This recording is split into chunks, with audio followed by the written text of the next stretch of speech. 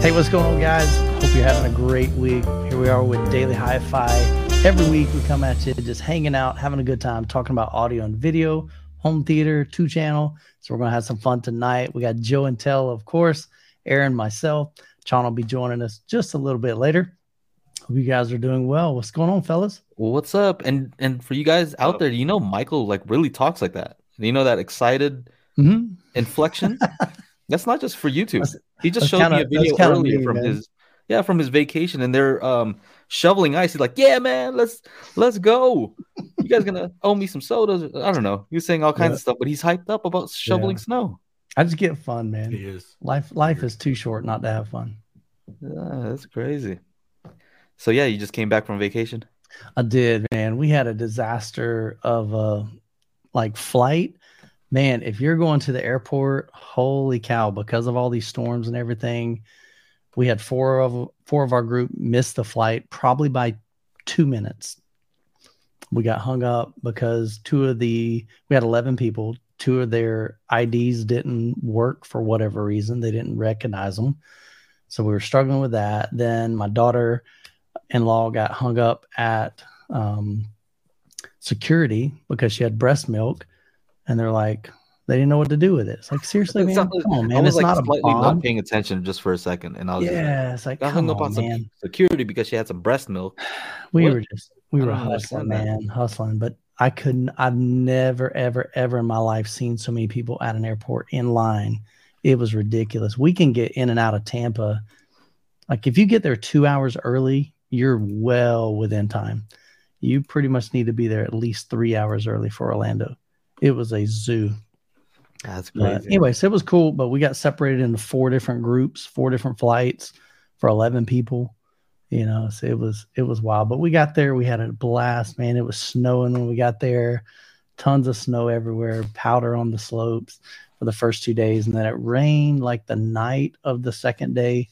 So the snow got kind of pretty hard and on day 3. But we still had a blast, man. It was super good just to get away, not think about work, not think about social media, not think about YouTube or videos or websites or nothing. And just hang out with the family, enjoyed hanging time with my grandson. He was there. That was his first flights, first time seeing snow, which he'll never remember. But it was just awesome, man. It was a good trip. Well, that's good that you spend time on vacation and just do vacation stuff because I'm also on vacation. Yeah, no, I see that, dude. But I'm here. Yeah. So yeah, I gotta work on that a little bit. Maybe I like, and I can't say I 100% unplugged because I was still answering comments and replying to some emails, but for the most part, man, it was like it's family time. Not really worried about it. That stuff will always be there. Yeah. So you'll never regret spending time with your family ever. Yeah. So unless you get a divorce. Oh, come on, man. Certain family, I guess. Certain family. Yeah. Vacationing. We're over here in the snow, and what's kind of cool is and you got a big storm coming your way, right? Yeah. Hopefully we don't get stuck over here, or hopefully we do. I don't know. Hey, that might be a good thing. If we do, good place to get stuck on vacation. Wouldn't mind a few more days, right? Yeah.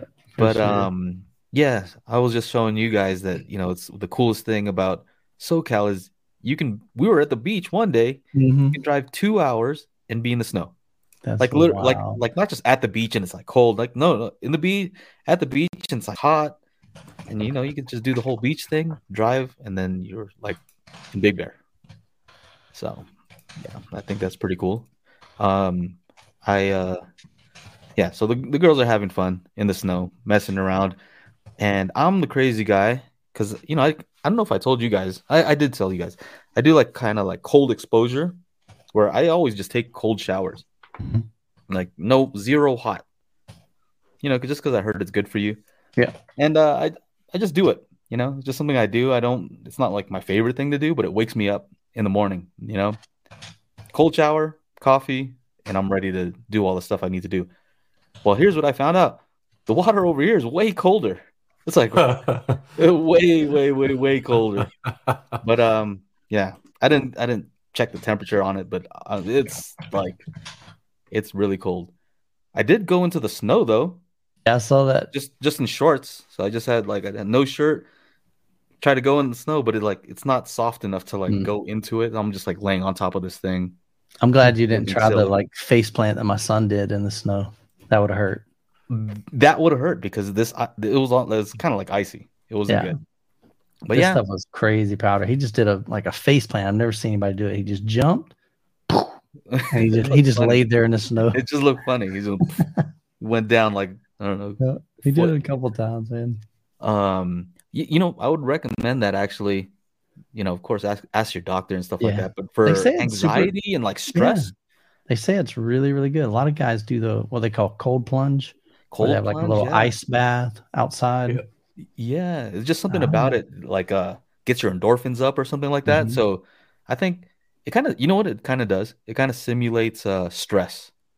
Because think about going into like a cold pool, like for a second, you're like, yeah, you're panicking, your body's freaking out, you're hyperventilating. Yeah, but I figure if you get at least that you can control.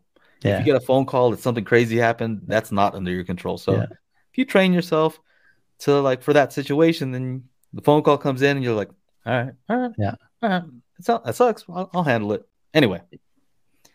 Ask the Titanic passenger. That's a little bit different story there, man. Yeah, I was just talking to somebody about that movie a couple days ago, man. About how at the end, she leaves them hanging off that thing. Like there was plenty of room for both of them. That's what I'm saying, bro. Right? Squeeze in there.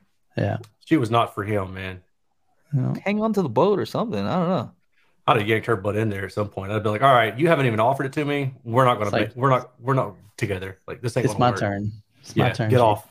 Get in the water. They should have did like rock, paper, scissors for it or something, man. Right. Imagine he could have like just flipped her. He could have just flipped her off of it and then climbed on top. And then like paddled away with his feet hanging off. You guys watched Misery? Yeah, I've seen it. It's been a long time, but I've seen it. With Michael Caine, and then like she's like, I'm your biggest fan, and she like messes up his ankles. Forgot her name. What's her name? Yeah, I know. I can't think of her name either. Kathy Bates. Kathy Bates, yeah. Yeah, she was awesome in that movie in Titanic. Yeah. Remember she was the new money lady? Yep.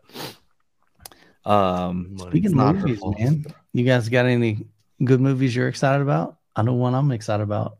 I think it's even this week. We got tickets. No, what Shazam 2 this weekend. Did you? Did you like it? I did. I took my daughter and her friend to it. Yeah, it was nice. It was cute. Did I say Michael? I love the first one. It wasn't Michael Caine. Sorry. What?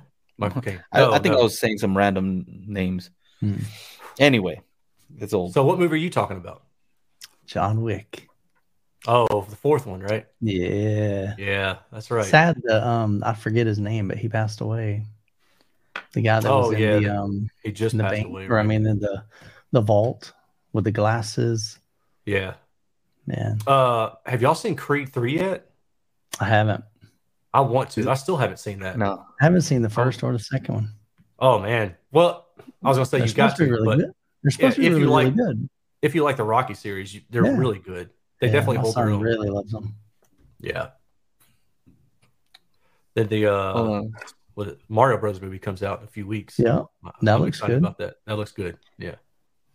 You can tell I've got a kid because you're like John Wick 4, and I'm like, I took Shazam, and I'm seeing Mario Bros. But it still is great though. Yeah, it does. And then we got Fast coming out later on this year. The last two saga, or at least one of them.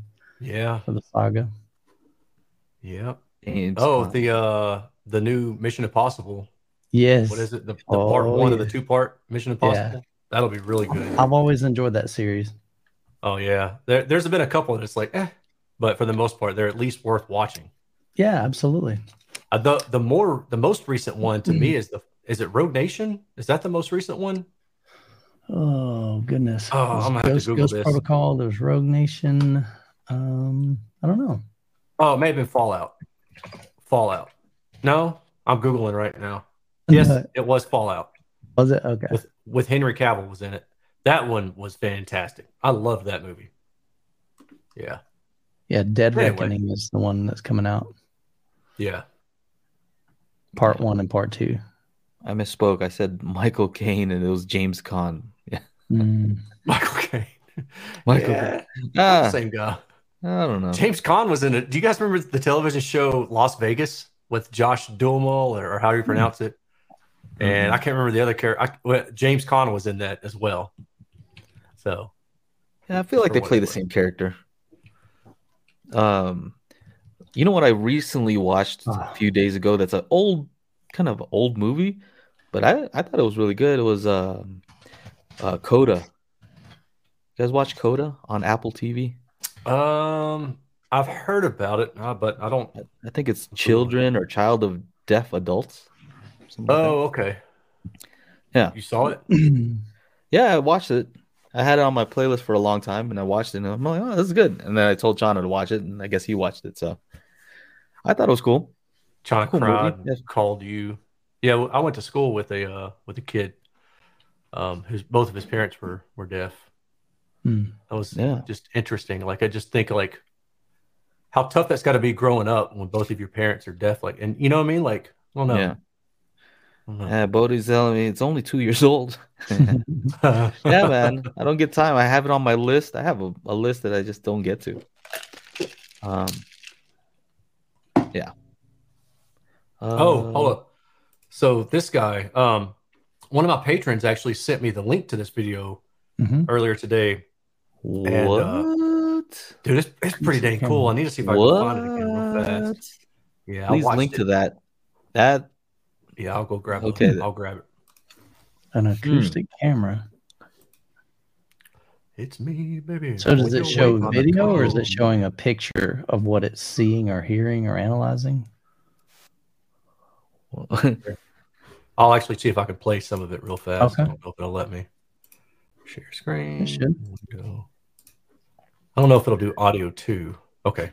I think it does. Steve Mold. Okay, so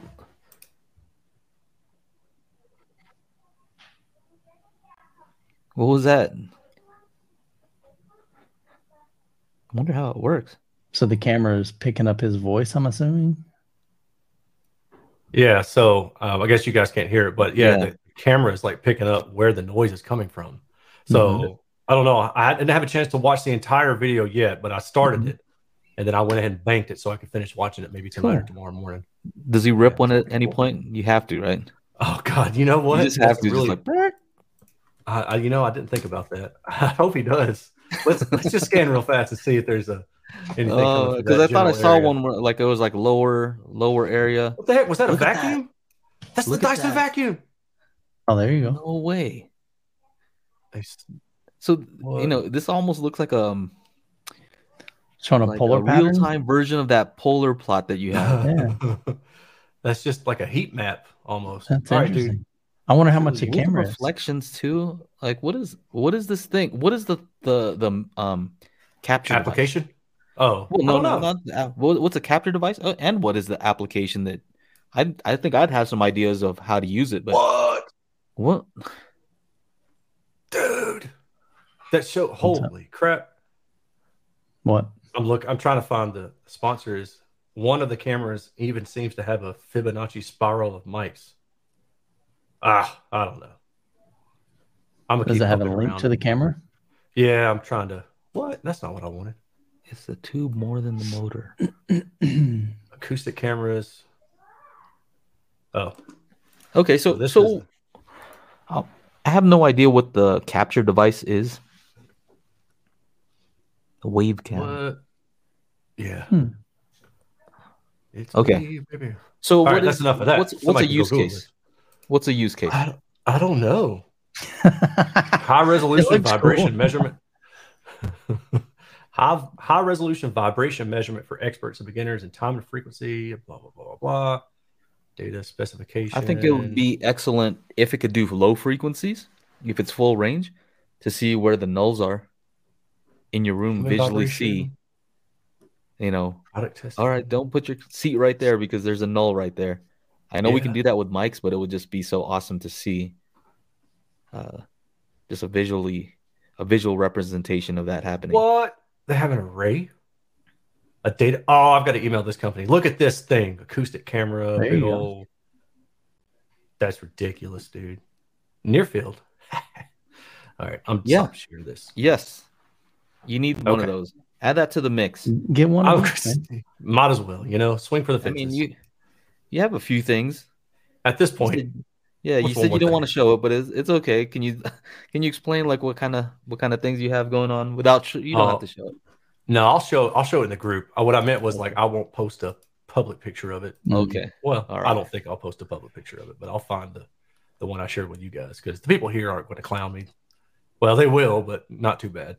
But if I post it publicly, somebody's going to say, "Oh, you're using it wrong," because they don't know what it does. I've already encountered that countless times. Sure.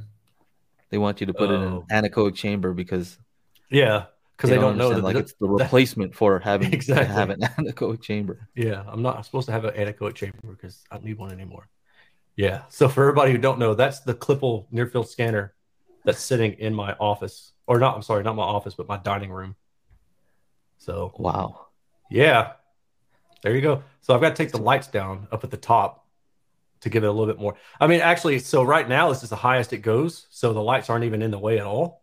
But I'm still going to take the lights down just to give it like one less reflection point. And then I've got 4-inch Ed crate foam that I'm going to put all around just so it doesn't echo like crazy because it's hardwood floor.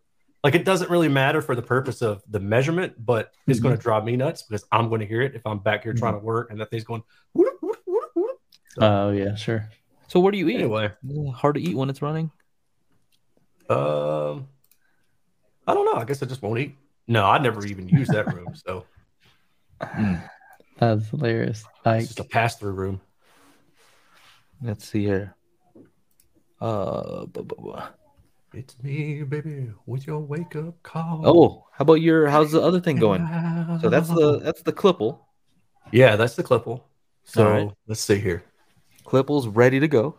Can't point at it. It's dark over there. But I've got the analog precision unit set up. I'm measuring the Macintosh DAC. It's like a $5,000 DAC. Home theater processor, actually. And then the 462 amplifier. I've already started measuring. And then let's see here. I was showing the guys before. So I've got like 40-something of these resistors. Yeah. Audio precision, right? Yeah, it's audio precision. Yeah. What did I say? Analog. Did I say something else? I always do that, man. Yeah. So anyway, I've got a bunch of resistors that I'm using like 5 of these in series. Not series, but parallel to make an 8-ohm load. And this is the heatsink. What is that heatsink for? So the flat side, all the resistors are going to go, like I'm bolting the resistors down into this, right? So there's going to be 15 resistors on each heatsink. And so it'll be like 8 ohm, 4 ohm, or 2 ohm adjustable. Okay. And so I'm going to have 2, and each one is going to be 1 channel. Nice. And that'll be for testing the amplifiers. So that's all going to be passively cooled, no fans or anything? I'll have a fan just kind of blowing on the heat sink just to help. But I went ahead and bought, let's see here. I didn't tell you guys this, but I bought the little FLIR camera adapter for my iPhone. Oh, okay. Dude, sweet, man. What are you going to do with that? Check the temperature of the resistors just to make sure they don't get too hot. Oh, okay. Okay. So what types of things will you be measuring on the amplifiers? What are you looking for? Like power and noise and distortion. The main stuff, that like everybody cares about. But sure. One of the main things, and Joe knows about this, is noise, right? Just like self noise of the amplifier, right? Like sometimes you'll plug in an amplifier, you'll plug your speakers up to the amplifier, and the amplifier itself is just noisy, right? And especially, Michael, when you've got high sensitivity speakers, that's all you hear is like a hiss or something. Yep. That's so annoying. So that'll be one thing that I really want to kind of measure. And then I was also, like I was telling you guys backstage, I've commissioned a fellow in the UK who's I paid him like $3,000 just for the parts alone, and then I'm going to pay him for his time to build it. But he's building me 4 different speaker loads, and it's basically just a redundant pair, right? So one pair of speaker loads is going to be for testing like easy loads, like a 6 ohm nominal type speaker, and it'll emulate a 2-way. And then the other set is going to be for a hard speaker load. So it'll be like a 3 to 4 ohm nominal, dips down into 2 ohms for a hard speaker load.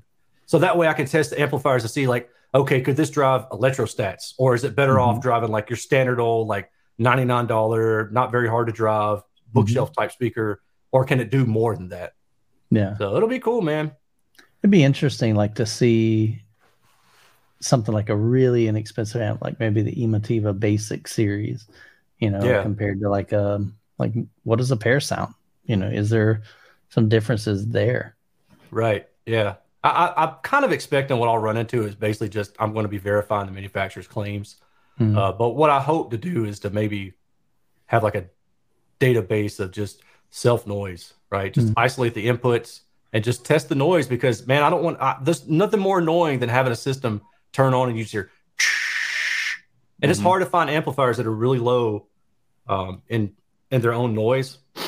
Because, is that a linear thing that would happen though? Like, okay, if my speaker's about an 8 ohm and then I have another one that's 4 ohm, do I expect? It's not even that. It's just the voltage that you're like the speaker, the amplifier is putting out on its own, right? Just like when you have the volume turned all the way down or the gain on the amplifier turned all the way down or the gain on the processor turned all the way down, what is its self noise? Like if you loop back or not loop back, but okay, isolate the inputs, right? Just make like a closed path on the input. Short the inputs is what I'm trying to say.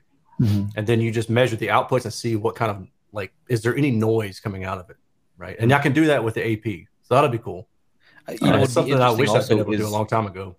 It would be interesting for people to understand how it relates to like audible noise, like compared to what, for sure. Like compare that to, I don't know, a computer fan or something that you kind of know the sound of. Right. I don't know. But I'm thinking what I was hoping was that depending on whatever metric that I'm using, like if I measure the self noise of the amplifier, if I measure it in, let's say, milliwatts or probably like millivolts or something like that, whatever kind of voltage is coming out, then I can say, all right, well, with a speaker with a sensitivity of this at 2.83 volts, then I can just back out, okay, as soon as you plug this in, it's going to have 50 dB of noise just coming out of the speaker at 12 feet away or something like that, right? Like I think you could probably quantify it that way. At least to me on the surface, seems pretty straightforward to do. It's just a couple math equations and that's it. I mean, it's very simple stuff. Yeah. So I'm excited for that. Yeah, I'm excited. I was looking at power supplies to maybe start doing car audio amplifiers. Actually, that's why I care about noise, is because in car audio, you're sitting so close to the speakers. And it's the same thing, I guess, with near field monitoring speakers. You're so dang close. If there's any noise in anything in that system, it's coming out of those speakers. You're going to hear it. It's going to drive you nuts. So. And what people don't realize, I think, sometimes is like with these studio monitors, they're almost always like at max, right? Yeah. And you're just adjusting the gain on your source, so you're not adjusting the volume on the actual monitors themselves. So sometimes it's at 50%, which is usually, it seems to be like about 80% of the power at least. It seems like the last half is not the same for some reason. I don't know. Yeah, no, and that's actually something else I plan to test too. I mean, playing around with this Macintosh processor, one of the first things I was doing was I was just checking the voltage coming out of it, like any kind of self noise floor coming out at its mute versus like its lowest volume setting at like maybe 100 dB or negative 100 dB, whatever that volume setting is. I don't know what it is. And then it can go up to like plus 18. So I was going from lowest to highest and seeing if it changes at all. And it doesn't change at all, which to me is good because like a lot of car audio amplifiers, that when you turn the gain up, all you hear is shh, like it just keeps the noise floor just starts raising and raising. So yeah, that's one of the things I'd also like to play around with. That'll be interesting, man. That's gonna be awesome. Yeah. Very interesting stuff. What are they saying here? I saw a question here. So Chris, the Macintosh, the MX100, I posted like a report on my YouTube page and my Facebook group page for people to go ahead and look at and give me any kind of feedback. The MC462, I posted some preliminary results in 8 ohm on my Patreon page. And I also think that what I'm probably going to wind up doing is just for the sake of keeping me sane, when I do these reviews, I will create an entire report like that tells you exactly how the test was ran. It gives me like 40 something pages of results. Just ridiculous. I'm never going to post that online. Like I'm not going to post all those graphics online. It's ridiculous. But I'm thinking what I'll do is if you're a patron, then, for the $5 tier and up, it's yours. You can download it whenever you want. I'll put the whole report out there because otherwise it's just a pain, man. I don't really want to have to get into that kind of level of detail in a written review. I do not. And I think if anybody really wants to know the details, they can have at it. Sounds good. How about you, Michael? What are you up to? So I've got a ton of catching up to do, man. I mean, just literally, I've been saying it a while, but there's just been so many projects getting this room, done. We've got other projects in the house, trying to finish those up. So everything, all the review stuff has just been on the back burner. So I got a lot. Some catching up to do, huh? Man, it's like the garage is getting full, the theater room is getting full. I got speakers everywhere, amplifiers, all kinds of stuff, man. Video processors. So I hear you. I just gotta grind. Now I'm back from vacation. No excuse, man. Just get on it. You're refreshed, right? Yeah, absolutely. Hey, can I see that one resistor that you had, Erin? You had like a little yellow resistor or something like that. Can I see that? Yeah.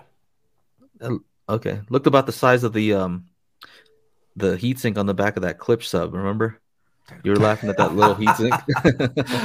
That's good. That's good. Yes, you are right. About like that right there. It's about that size. Yeah. Yeah. What's really interesting about these is so I bought 3 47 ohms and 2 33 ohms, right? So the total of 5 will give me an 8.03 ohm load, right? When all of those are wired up. And when I bench tested this Macintosh amp, so each of these are rated for 100 watts each. So all 5 of them in total gets me 500 watts. And that's about where the Macintosh amp tops out at.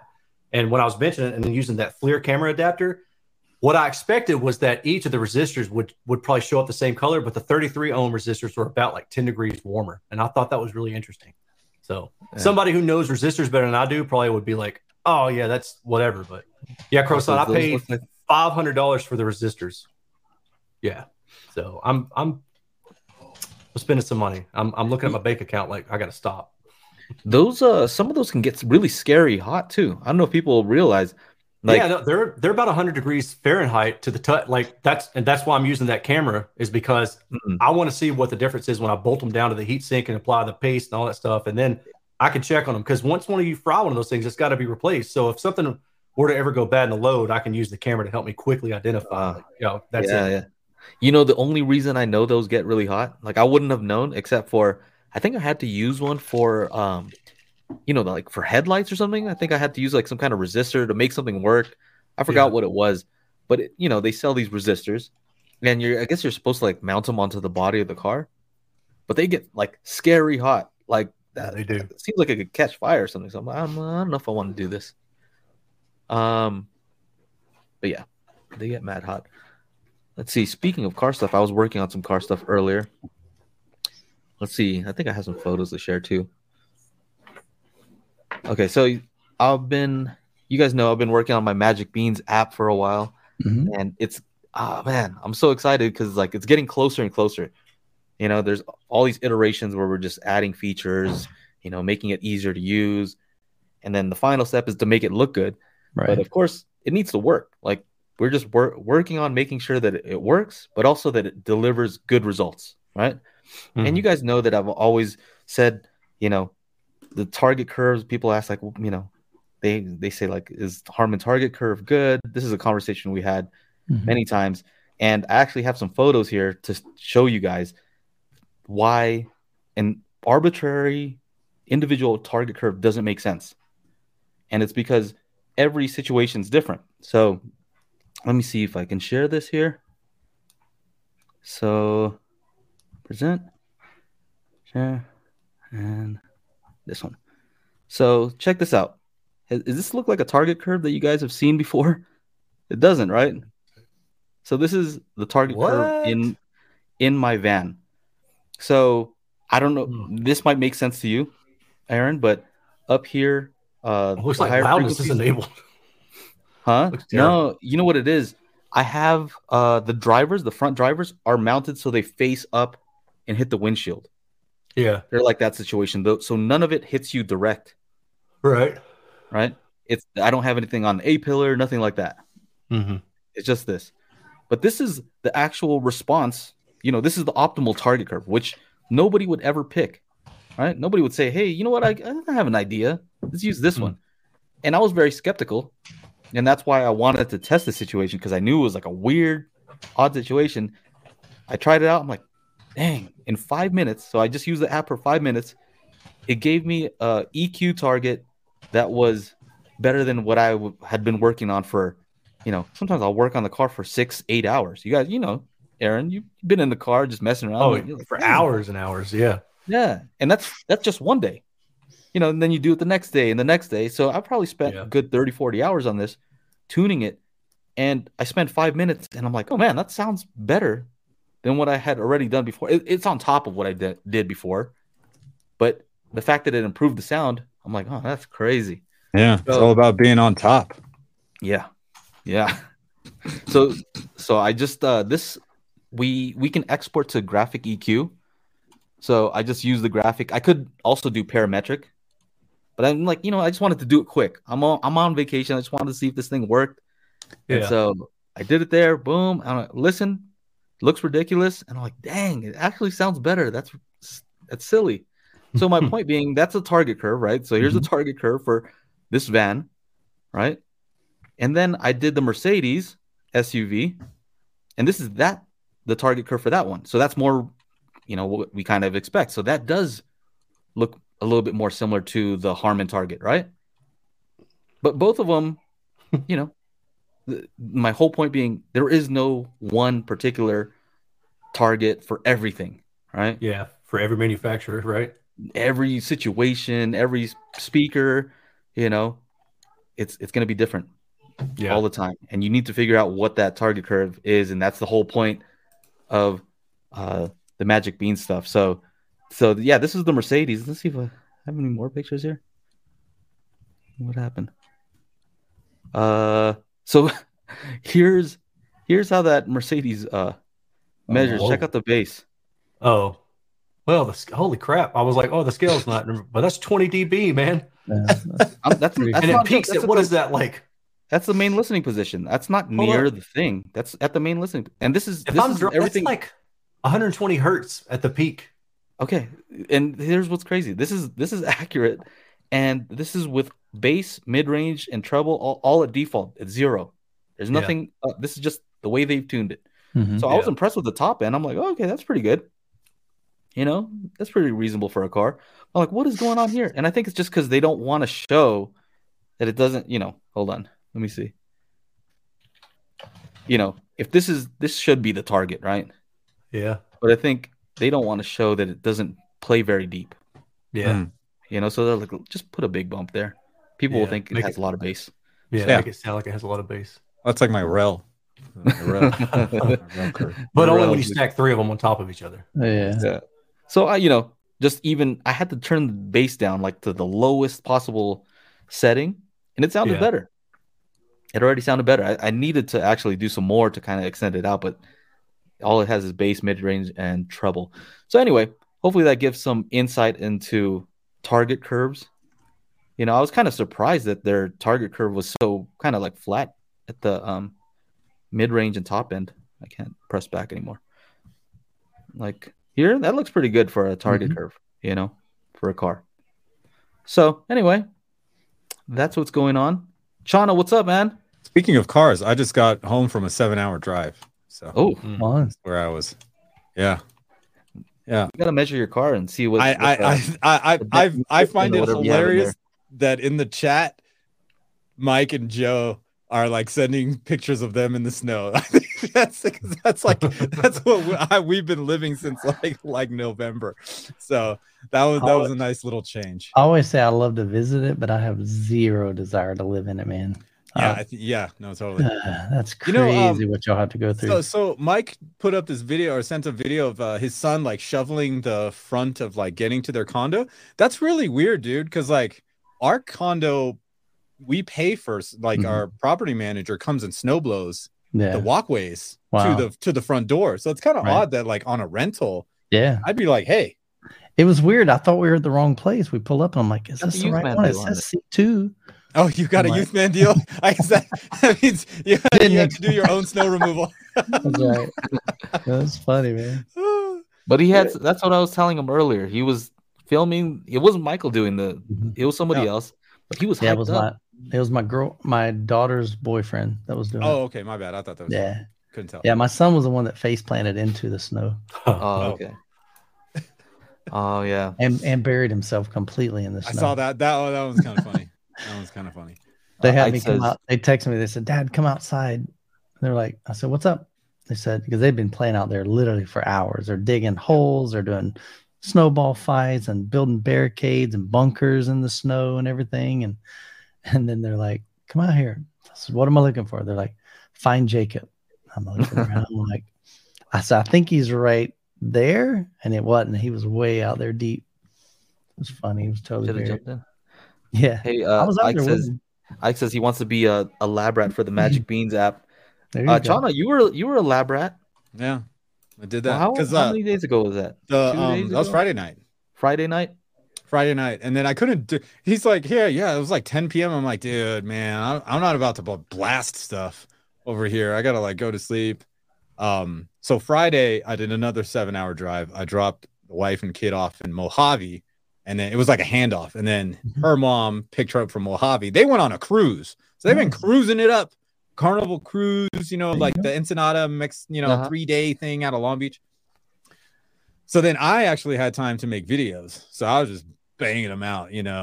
I did like a tutorial for the toolkit and the level matching. And then I also shot one for the speaker crossover points things. And then like Friday night, Joe's like, hey, just try this out. Go find your mini DSP. I'm like, I just cleaned up around here, and cleaning up really means I just kind of stash it like kind of move it off to the side, out of the way underneath the curtain. I don't know. So I'm like, damn, where's that stupid mic? I remember in the after show I was flinging it around like a lasso, or Anyway, found it, and then we did 2.1. We did with his magical beans. Hold on, tell the story right though, because I talked to you earlier that night and I was like, hey, you down to do it? It's just gonna take like 20 minutes, like something real quick, right? Yeah. I just need to go to the store real quick, right? Yeah. So you get back from the store, and I'm like, all right, bro, I'm ready. Like I was setting up the whole time, and he's like, like, what are you talking? You said you're gonna go to the store. When you come back, you're gonna be ready, and then when you come back, you're like, I was like, I don't know, man. I don't know. Because I'd done a 7-hour drive. I know. I had done another 7-hour drive Monday. I just thought it was funny that you changed your mind after coming back from the store. Yeah, because dude, going to the market is just an ordeal. Like if you can imagine your regular supermarket's parking lot, now imagine 75% of it covered in like 5 feet of snow. So there's nowhere to park. So you got to park and then walk all the way it's just a nightmare. Yeah, Jason, I sent that out the next day. As soon as I saw Jason, your name, do you guys want to see this weird name that came through? An address? We're gonna show this. This is hilarious. Yeah. But yeah, that's what happened, dude. When I go to the market, sometimes I come back and I'm just like, okay, we're done. We're done. Like, oh man. So how did it end up sounding? Because it was quick, right? It was 2.1. So we did the subwoofer and the front, left and right, and I was just like, oh man. I'm like, dude, this sounds so good. I gotta listen to it tomorrow because I wasn't able to like turn it up. It was like 10:30 or something. And there's all these renters and stuff asleep, and the dogs were already asleep. So I was just like, we'll just do it tomorrow. And then that's when I posted the what is it? The Instagram story. I went through a bunch of music, and wow, man, pretty impressive for like an auto app, because I remember when Joe did it manually, like it took quite a while. Of course, that was only 2 speakers out of 2 speakers in a sub as opposed to 9 speakers in a sub. How about the fact that it took it? So the first one, the manual one we did was like 6 hours. This seriously took like 20 minutes, and we didn't do anything Odyssey related. You didn't even turn on Odyssey. No, didn't have to turn on Odyssey. Like I'm taking the measurement, I'm looking at the computer, and then the whole screen goes green. That means it's got the measurement. And then like I run over to the main listening position, take that measurement, and then bing, it's like, oh, you're done. Oh, okay. Oh, Did you like that you just did it with a graphic EQ? Oh yeah. So like I don't have multi EQ X, right? So that's another $200. So you can export it for a graphic EQ, and then you just go into the equalizer and plug in those settings. And Jose. Yes, and Jose as well. He comes along with the calibration. I have my bed all to myself. Now Angela's going to come running in like that CNN anchor. She's going to come tearing in the room and yank her out of there. You want to say hello to my mom? You want to say hi to everybody? Say hi, Mom. Hello. Hey, Mom. How are you? Hi. Huh? Hello. I'm doing a podcast right now. We got like 100 people saying hi to you. Saying hi. 114. I'll talk to you in a bit. Okay. All right, love you. Bye. Bye, Mom. There you go. Bye-bye. There you go. All right. Tell her I'm coming over for supper later. Supper. I told you only my great grandma used to say supper. Dinner, man. I thought Dinner, that was like an old school term. Supper, y'all. Supper and the guy's heavy set. Those are the two things she used to say. Heavy set. Heavy set. I had to take a picture of this. Yeah. So look, this is what happens when people hate you. Look at this. When people hate you, but they still want your product. This is the name. Hell no at 000 North Pole, California 90210. Clearly, but is your name Brandon Walsh? I guarantee it's somebody who's hating on our stuff. Oh yeah. And he just needed to see. Either that or somebody's so paranoid that that they don't want spam in their email. I don't understand. Like I've got like 20 email addresses. Like if I want to sign up for some random thing that I bought some of those random shirts that like a Daft Punk shirt that pops up on my Facebook feed. Yeah, I give my junk email address to that. It's it's what you guys are gonna fight about the supper. Hate so much they had to have somebody signed Michael up for some email stuff. Was it about a year ago? Man. Yeah, dude. I guarantee I know who it was. Yeah, I banned him. I banned that guy from my channel. He makes weird cat videos, and oh my goodness, I think we've all banned him. Yeah. I had to block some sites too. He signed me up for all kinds of. He blocked me. He blocked out some sites. So if weird. So here's the crazy thing: he had to visit those weird sites. Right, he had to go for them. Yeah, so he must have knew what they were. So that just says a little bit about him. So if you come over to the pad, if you come over to visit one of these days, and you're like, "How come I can't get to the site?" It's just because I had to block it for that guy. So that makes sense. Do you say meow? Oh, by the way, I forgot to mention when I was doing the Magic Beans thing. I wanted to show you guys this thing. This is a IMM6. Oh yeah, little one of those. Dayton audio, right? Mm-hmm. Yeah. Of course, you have to use a dongle life, right? But this is a pretty cool little mic. This is a calibrated mic. You can download a calibration file for it. Cool. And it does its thing. On the end? If you don't want to, what's that? Is it 2 mics on the end? No, it's actually a microphone, little tiny microphone capsule, and then it has a 3.5 headphone. So if you want to still be able to use that.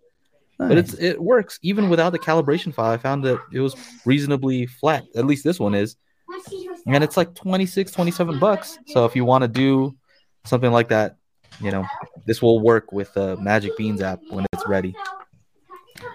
Can you go over there, please? Thanks. All right. Sorry about that. What else? Slim's late because he was eating supper. He's eating supper, of course. That's what you're supposed to do. I think I'm going to use that tonight. Like an evening meal, typically a light or informal one. Supper versus dinner. Dinner and supper are both used to refer to the main meal of the day, and especially to that meal as eaten in the evening. Supper is used especially when the meal is an informal one eaten at home, you losers, while dinner tends to be the term chosen when the meal is more formal. So, like I said, supper, because y'all just sit around with your freaking tuxedos on, apparently, at the house, eating dinner. I do. Freaking weirdos. Eating caviar and champagne. Yeah. Champagne. It's not called the last dinner, right? It's called Last Supper. So, I get it. All right. Yeah, that's right. Yeah, it's godlike. Put away ChatGPT already, bro. Yeah. You guys play with that? A little bit. I've seen. Oh, my goodness. There's an interesting thread on ASR where I seen somebody had linked me to it, and they asked me what I thought. It was somebody said, "Will Chat GPT replace audio reviewers?" And I was like, "Well, that's an interesting concept." So I like read through it, and I think somebody had like, try to generate some kind of audio review, and I was like, "That's pretty neat." Somebody did recently. What I find is a lot of times it's wrong. Like it's just factually incorrect because it says it right there. It's a lot of words. It sounds like it's trying to be convincing, but at the same time, it's just wrong. It'll say so. I asked it some very, very technical questions, right? That only like a handful of people actually know. And so it says, "Hey, I'm not, I'm not for like researching stuff. I'm a text generator. Mm-hmm. I generate text, right? And of course, it can look up some stuff that's available, but a lot of times you'll ask it a question. I'll ask it a question, and I think my question was like, does Dolby Atmos use VBAP, vector base array panning, right? Oh yeah. Not a lot of people know the answer to that, right? Yeah. And it said, yes, it does. And I said, are you sure? And it said, sorry for the confusion. Upon second thought or whatever, I looked it up again, and it does not. And I'm like, make up your mind. Like, which one is it? Does it? Does it not? And then it said, no, it actually does not. So like, I had to ask it a couple times, and it actually got the right answer. But the first answer was just straight up incorrect. So yeah, you got to be careful if you're using that. It's not for, giving you the correct answer. Mm-hmm. I think what's giving you a bunch of text. Yeah. What's helped me is like I'll write out, because when I do certain things, I can just free talk.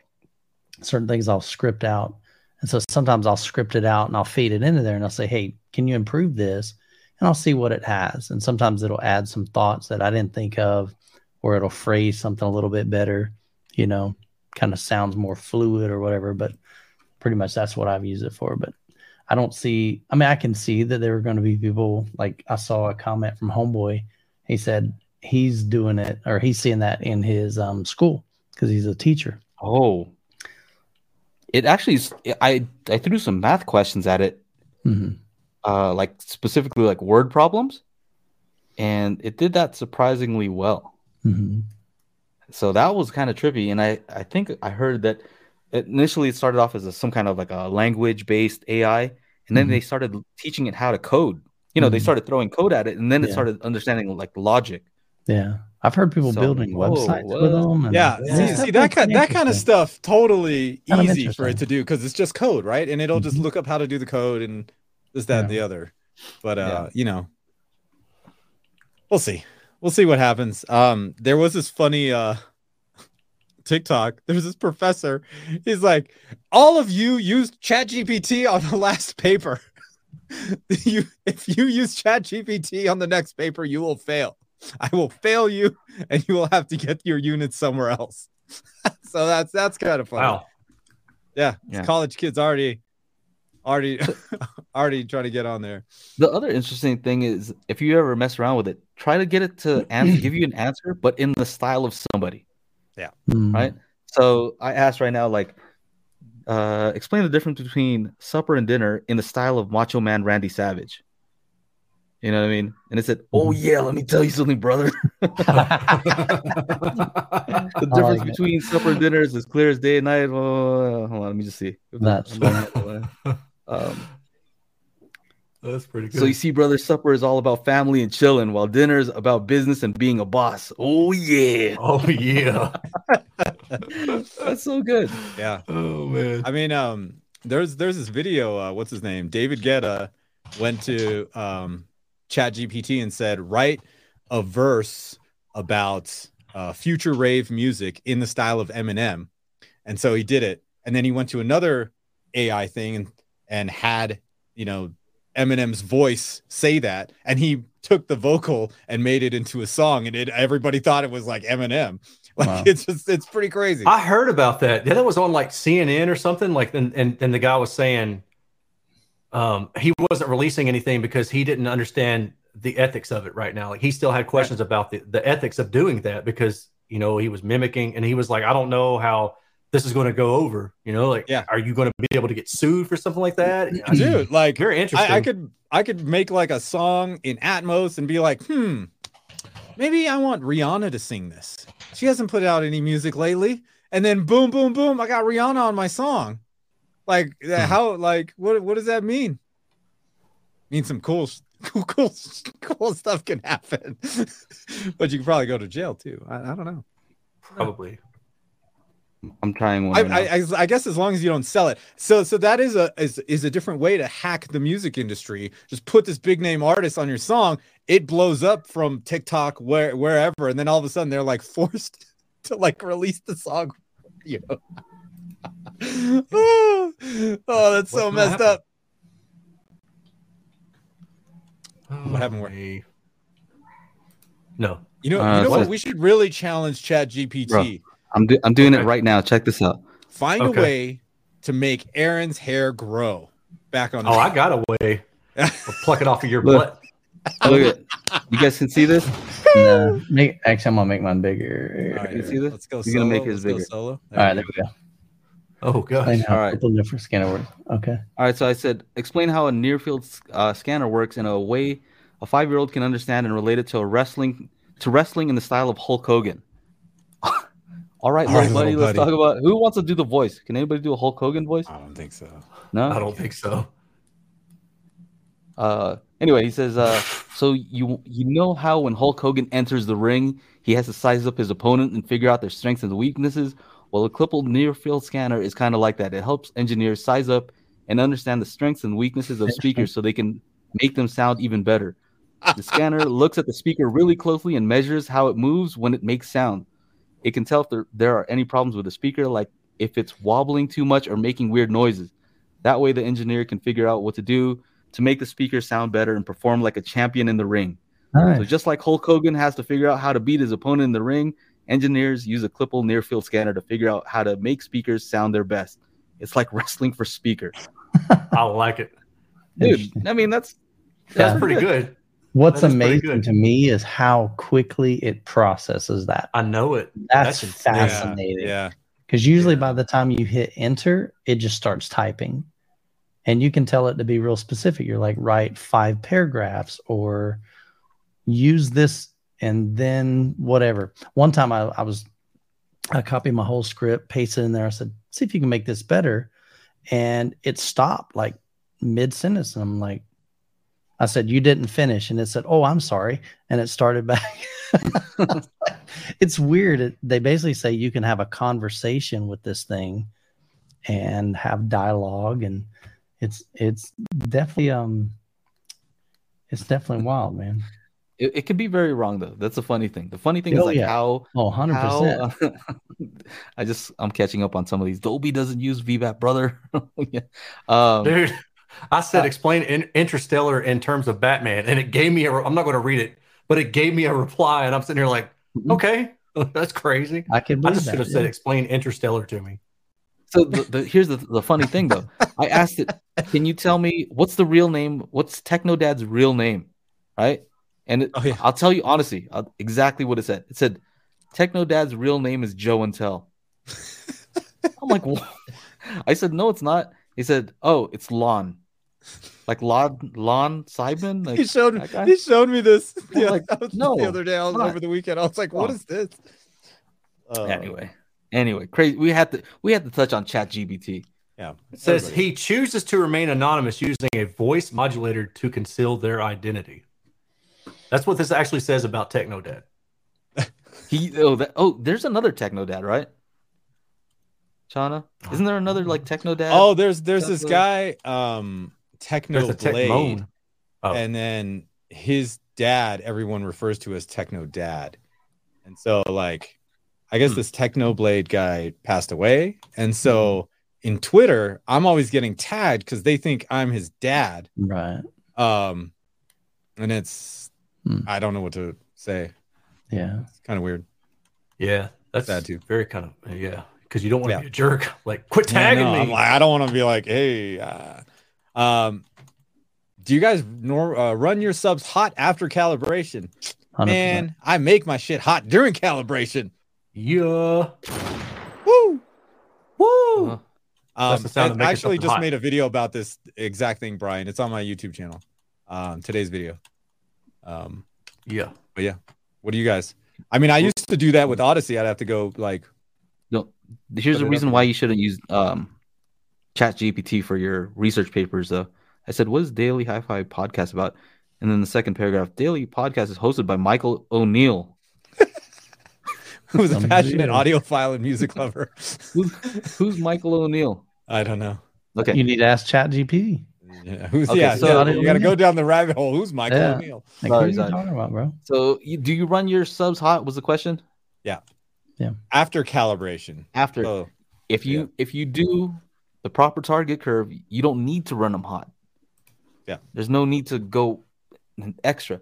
You probably will need to run them hot if you use Odyssey because it makes them too low. So you running them hot is actually not just hot. It's not running them hot. It's actually just doing it normal. If that makes any sense.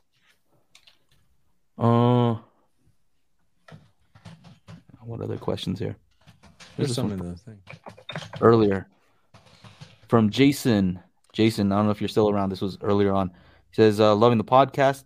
I'm curious if any of you use a MacBook for REW measurements. Yes, I do. I can test tone all 5 speakers, but no subwoofer? Yeah, you can. If you plug in an HDMI cable, you should be able to access 7.1.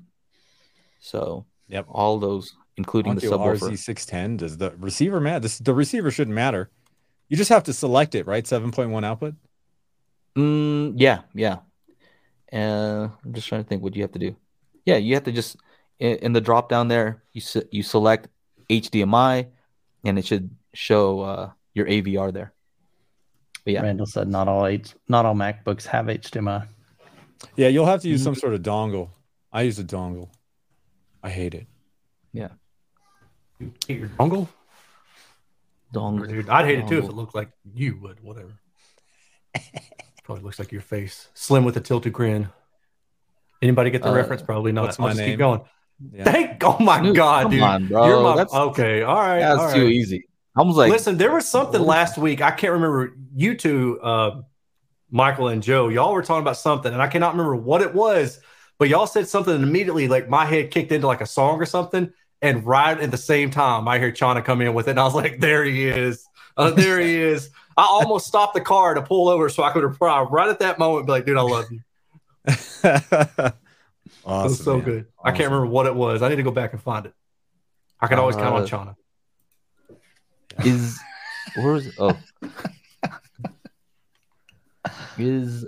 So Chris asks, is March audio deals month? Have you guys seen any audio deals? No, I know like TV deals. A bunch of them. Yeah, Monoprice has a subwoofer on sale, the 215. Yeah, so Monoprice has all these like things on sale. Monolith. Was it Monolith and Monoprice or just Monolith? Did you guys see?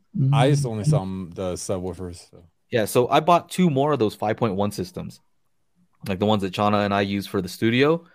I saw it on sale on Monolith's website for $430, something like that. I'm like, oh, that's a crazy deal. It's normally $800, right? Mm-hmm. And then I saw it on Amazon for $370 something. I'm like, wow, what the heck? Oh, wow. A few days later, I'm like, I just bought another set.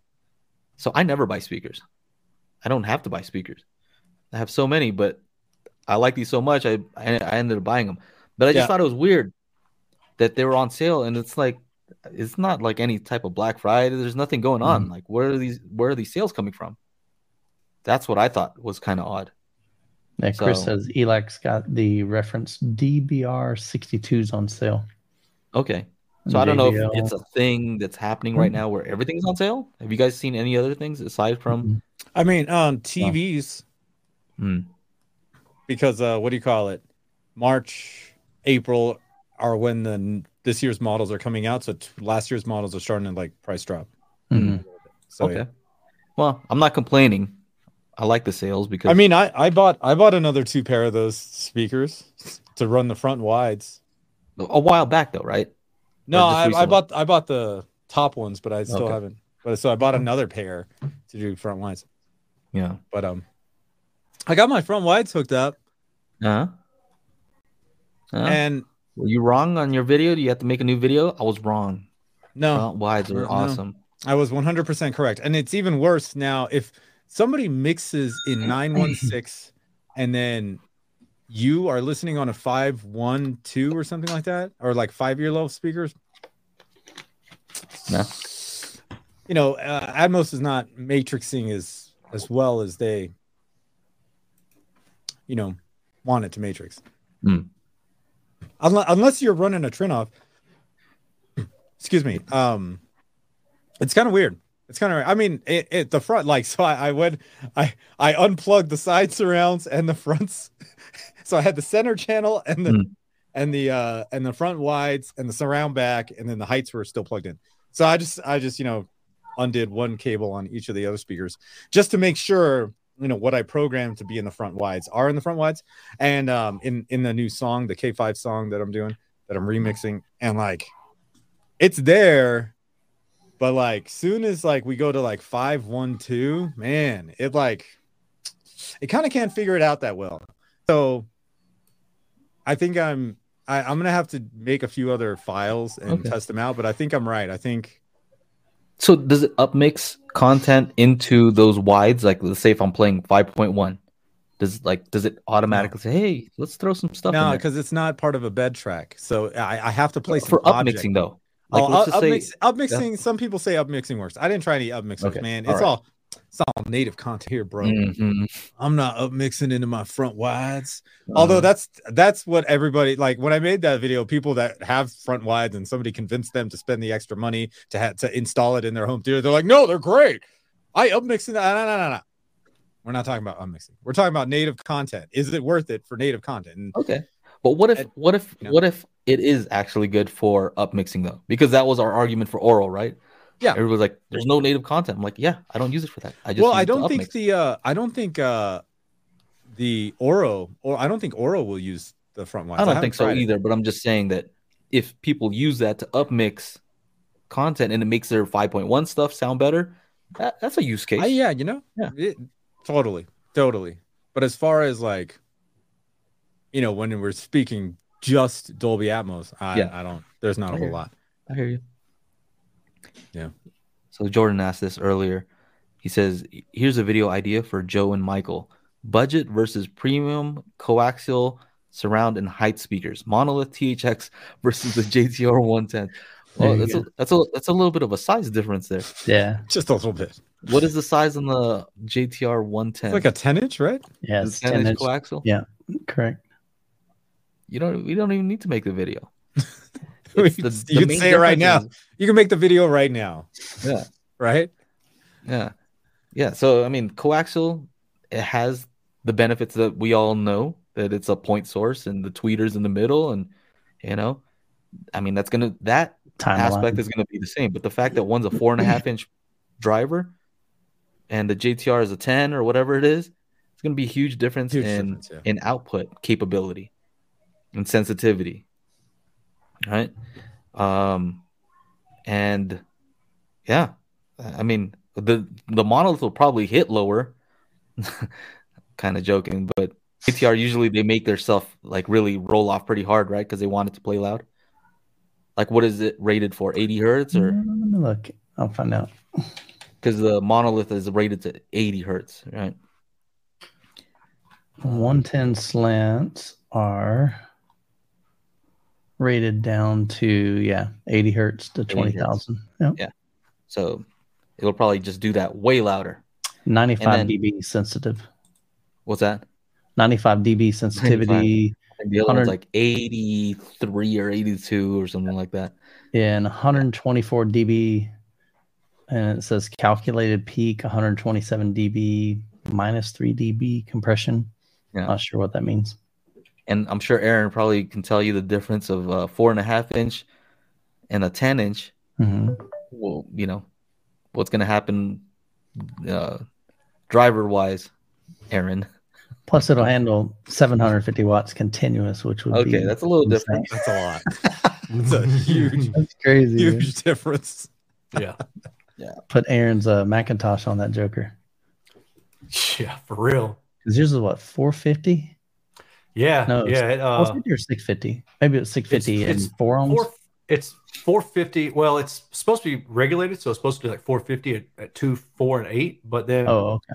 I read Stereophile's review because I was comparing my results to theirs just to make sure that like mine at least makes sense.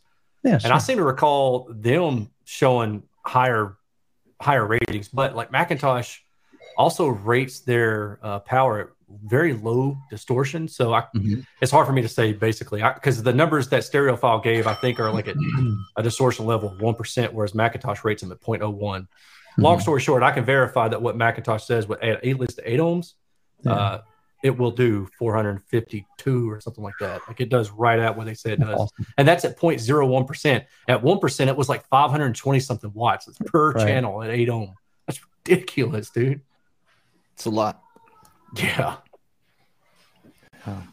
So what would cause that distortion to change? Is it volume? Is it the speakers that you've got connected to it?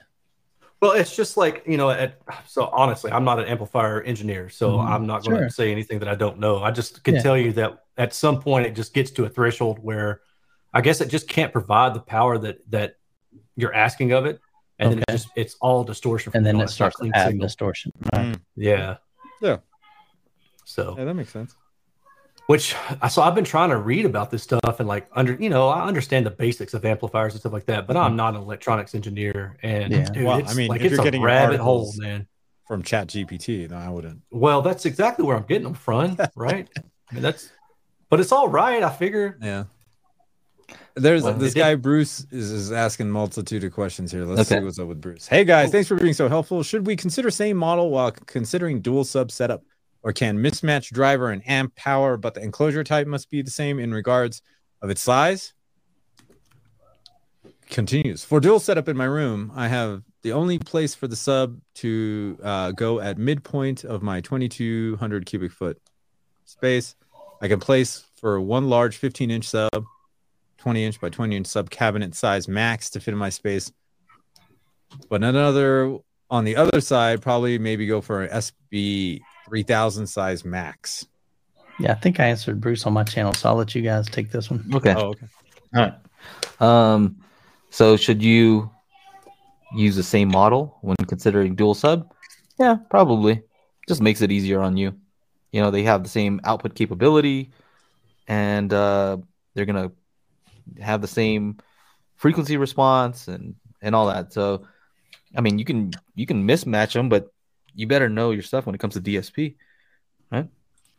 And especially just don't go like one ported and one sealed. You can, but again, that makes it even harder. You don't want to make stuff harder for yourself. You want to make it easier. Easy peasy. So, yeah. So I mean, should you just go with two SB 3000s then? I mean, do a setup. Side note: Chris Wyndham says he's headed to dinner, not supper. Oh, he's fancy. Look at him though. So Chris is getting dressed up. Yeah, he's going out. Right. He's getting. Hey, Chris is bougie. It's all good. I'm with you, Chris. I had dinner earlier. No, I'm just gonna go to a diner. He's going to a diner. That's one in. I know. Just so confusing. English language. What the heck? But yeah, I think the other question was about the room size dual setup, and I have only place for the subs to go at the midpoint of my 2,200 cubic foot room. I can place one large 15-inch sub, 20-inch. Okay. But on the other side, probably I can go for maybe okay. You can only place a mid room. Midpoint of the room. So, in essence, are those going to be kind of near field, sort of? Going to be closer to his listening position? Maybe he needs less bass, if that's the case. I don't know. The tough thing about this is we have to really know where you're going to place them. How about Din Din? Yeah, that works too. You have to know where you're going to place the subs, and we also need to know how the room responds. You know what I'm saying? So without that information, we can't say whether it's going to be enough. We need more information. We need to know what your expectations for volume are. Where's your seat relative to the room? there's just a lot. You're asking a question that's kind of complex. Yeah, you can always email, probably better, with some photos, things like that. Yeah, it's just hard to just say straight up, okay, yeah, it's you should get these subs. I'll say it. No, denied. Yeah. Step into my office. You're fired. No 6-minute abs. What? Why? Come on, something about Mary. Come on. Ask ChatGPT if you can get awesome abs in 6 minutes a day. No, can't. Tell you. Hey, I got kicked out of a home theater Discord group. Yeah. Can you believe that? I can. Yeah. It's kind of funny because I was in there in this just one group called Theory, right? And we're just there talking about all kinds of theory stuff. I probably have like 1,000 posts in there. I spent a ton of time in there just talking to, some cool dudes about random, ideas about ways, to use, research and psychoacoustics and all. And we're just doing experiments, just messing around there. But of course, this is what I do, right? I have an app.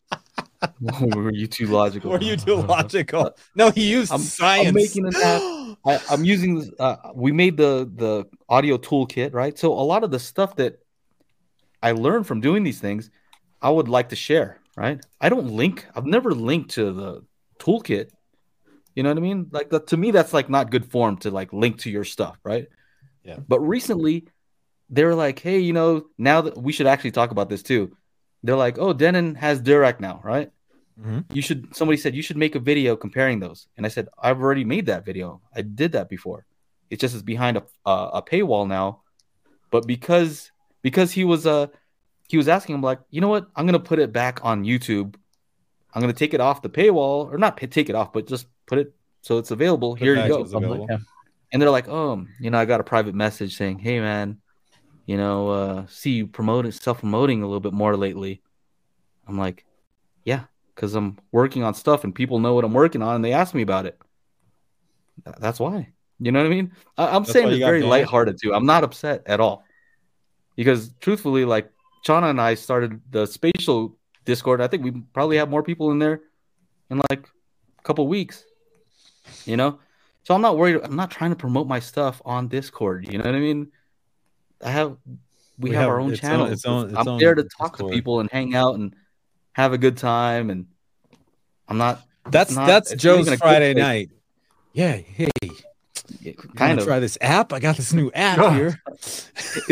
Let me just say this: it's not give you a little taste to channel. It's not a good place to promote. Okay, if 514 is going to cost you. You don't want to do that. You don't want to go on Discord to try to promote on a Discord with like 200 people. It doesn't make any sense. That's literally what he did to me Friday night. It's like, let's do 2 channels, 2.1 channel. Yeah. What about my other 7 speakers, bro? Anyway, I just thought it was. I just wanted to explain to people that when this is what you do, right? You do audio stuff from morning to night.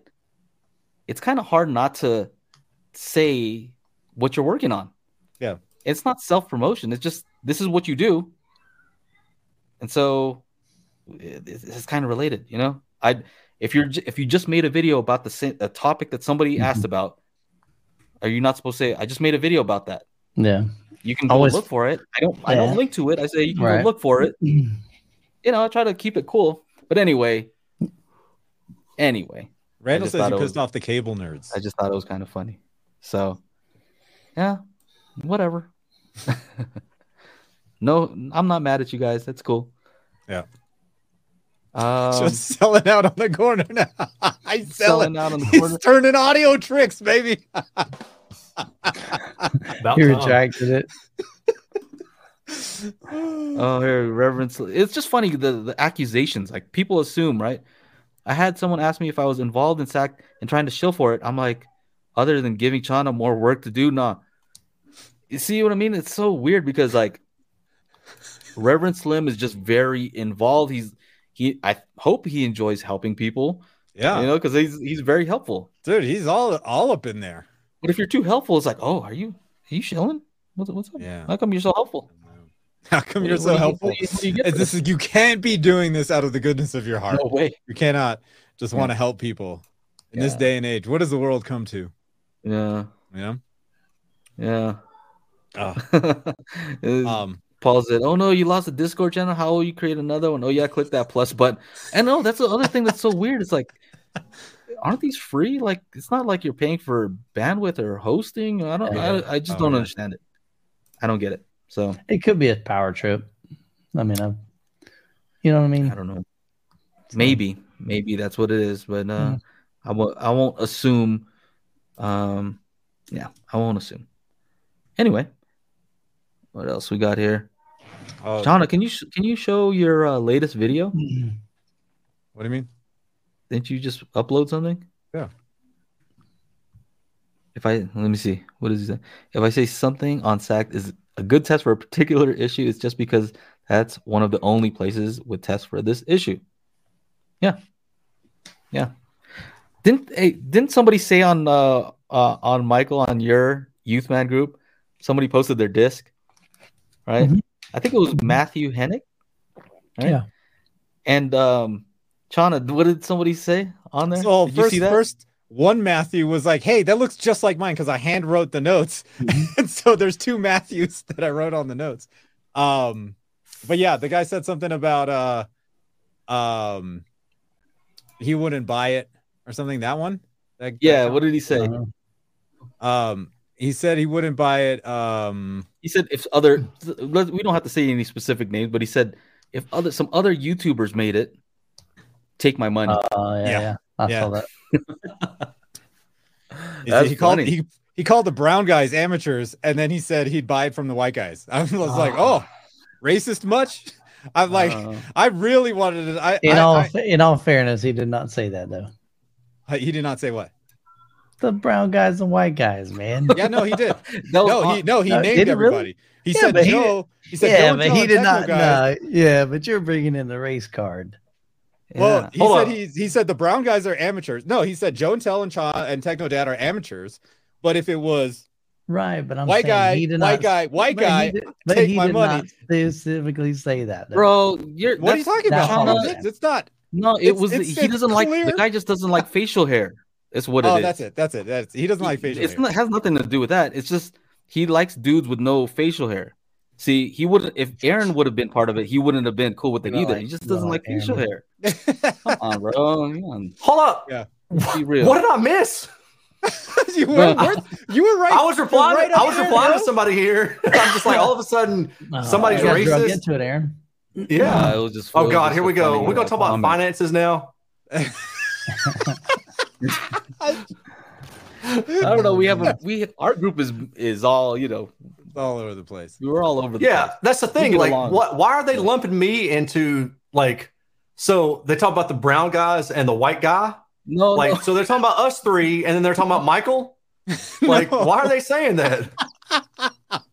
I don't get it. Wow. That's no. It's all right. No. It's all right. We're anyway, watch the day that Michael showed up wearing the do-rag. I have no idea. I'm not in the guy's mind. I don't know why. Yeah. I have no idea why he thinks we're amateurs. But if Michael were to do it, and if we're these other YouTube guys were to do it, take my money. I don't know why. Yeah. I have no idea. Joe's got way more experience on that end. I mean, in Chana, I know you've got your DJ background, so Erin's my favorite, see? There you go. That's funny. So I don't know why y'all just didn't put me on the cover. I was just trying to clarify that he did not specifically say, because you made it sound like in the video that he said brown guys and white guys, and I just want to clear that me and Joe were amateurs, but he'd buy it from these guys that are just happen to be not brown. That's so even if that was the case, it's not. That's fine. Hey, he's allowed to do whatever he wants. You know what I mean? He can not like facial hair if he wants.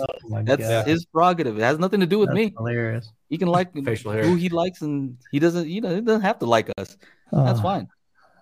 Amy says he's olive. Yeah, exactly. Michael is clear up here. Clear. What the heck does that even mean? Michael's transparent. I can't even see Michael. He's like John Cena over there. He's John Cena. Yeah. Oh man. I don't know, man. Hilarious. All right. So I mean, it's just a silly comment, just because. Michael, would you say that it's something that you would ever do? Would you ever want to do that? Because to me, it's like you do home theater tours, you have your M-Wave going on. Mm-hmm. You're not even thinking about making a toolkit. I mean, that's so. Why is it that? Why would you be the authority? But it's what I do. But he's not for it. I have no idea. But I think it's like that one time he's like, I was doing the Dirac art thing, and I'm all about DSP. I'm all about spatial audio. And somebody said, if Erin did it, I would rather him do it. And I'm like, Erin doesn't. He's wrong. Know anything about that stuff. He doesn't care about spatial audio. I mean, hey. He just got up. You're not wrong. You're not. Just go ahead. No, you're not wrong. Okay. Anyway, I just have to laugh at that. You know what I mean? I just have to laugh. You just have to laugh at these things. Oh, Jeremy, where was this? This is in Michael's Facebook group. Look. Oh God, I'm going. There's only white and pink noise. There's actually brown noise in there. There is brown noise. There is brown noise. Yeah, there is brown noise. But it's not on the disc. It's not on the disc. The disc. It's not on the disc. Actually, there's only pink noise on the disc. Tim, please don't make a racist disc thing. Please don't do that. Yeah, please make a racist disc thing about this. But make sure to you got to have a good thumbnail for it with have the outline of Michael's glasses, but that's it because he's so clear. That's all you say. I mean, even I'm saying, Michael, you're white, dude. Michael's white? He looks he's clear. He looks like a beige. He looks darker than I do. He's got a nice, pretty good tan though. He's got a nice tan going on. Yeah. Well, were you out? You were out in the snow, right? Did you wear any sunblock or no? Was it sunny? Yeah, first day. Okay. Overcast second 2 days. You can get sunburn from the snow. Yeah, mostly get windburn. Yeah, dude. The number one accessory in the winter here in Mammoth are these sunglasses. You cannot go outside. You go outside and you are freaking blinded. No, always wear my goggles. We went to a place in Germany, the Zugspitze. It's like the highest point in Germany or something. But when we went there, I didn't take sunglasses with me on that trip, and I had to go buy sunglasses from their little shop, their gift shop, some cheap stuff, just because I couldn't see, dude. It was so freaking bright off that snow. It was crazy. Anyway, speaking of legendary brown note, where's he been? We hadn't seen him in a long time. I saw his name. He bought a toolkit, and so when I on that big shipment, I'm like, hey, I know this name. Cool. You going? I haven't seen him. Yeah, he was making content for a while. I've talked to him, and he's like, just had a kid, man. I'm like, okay, I get it. Do your thing. He's like Villa Man. That's why Villa Man disappeared. Exactly. Yeah. There he is. He had a kid. Okay, so here's all right. So this is the video. This is the video. This new one here. Yesterday's one. I actually put out a video on Saturday, which I don't normally do, but since the wife and kid were gone, I had plenty of time in the living room to make videos. I don't like that face you're making right there with the thumbs up. I don't like it. You don't like it? I like it.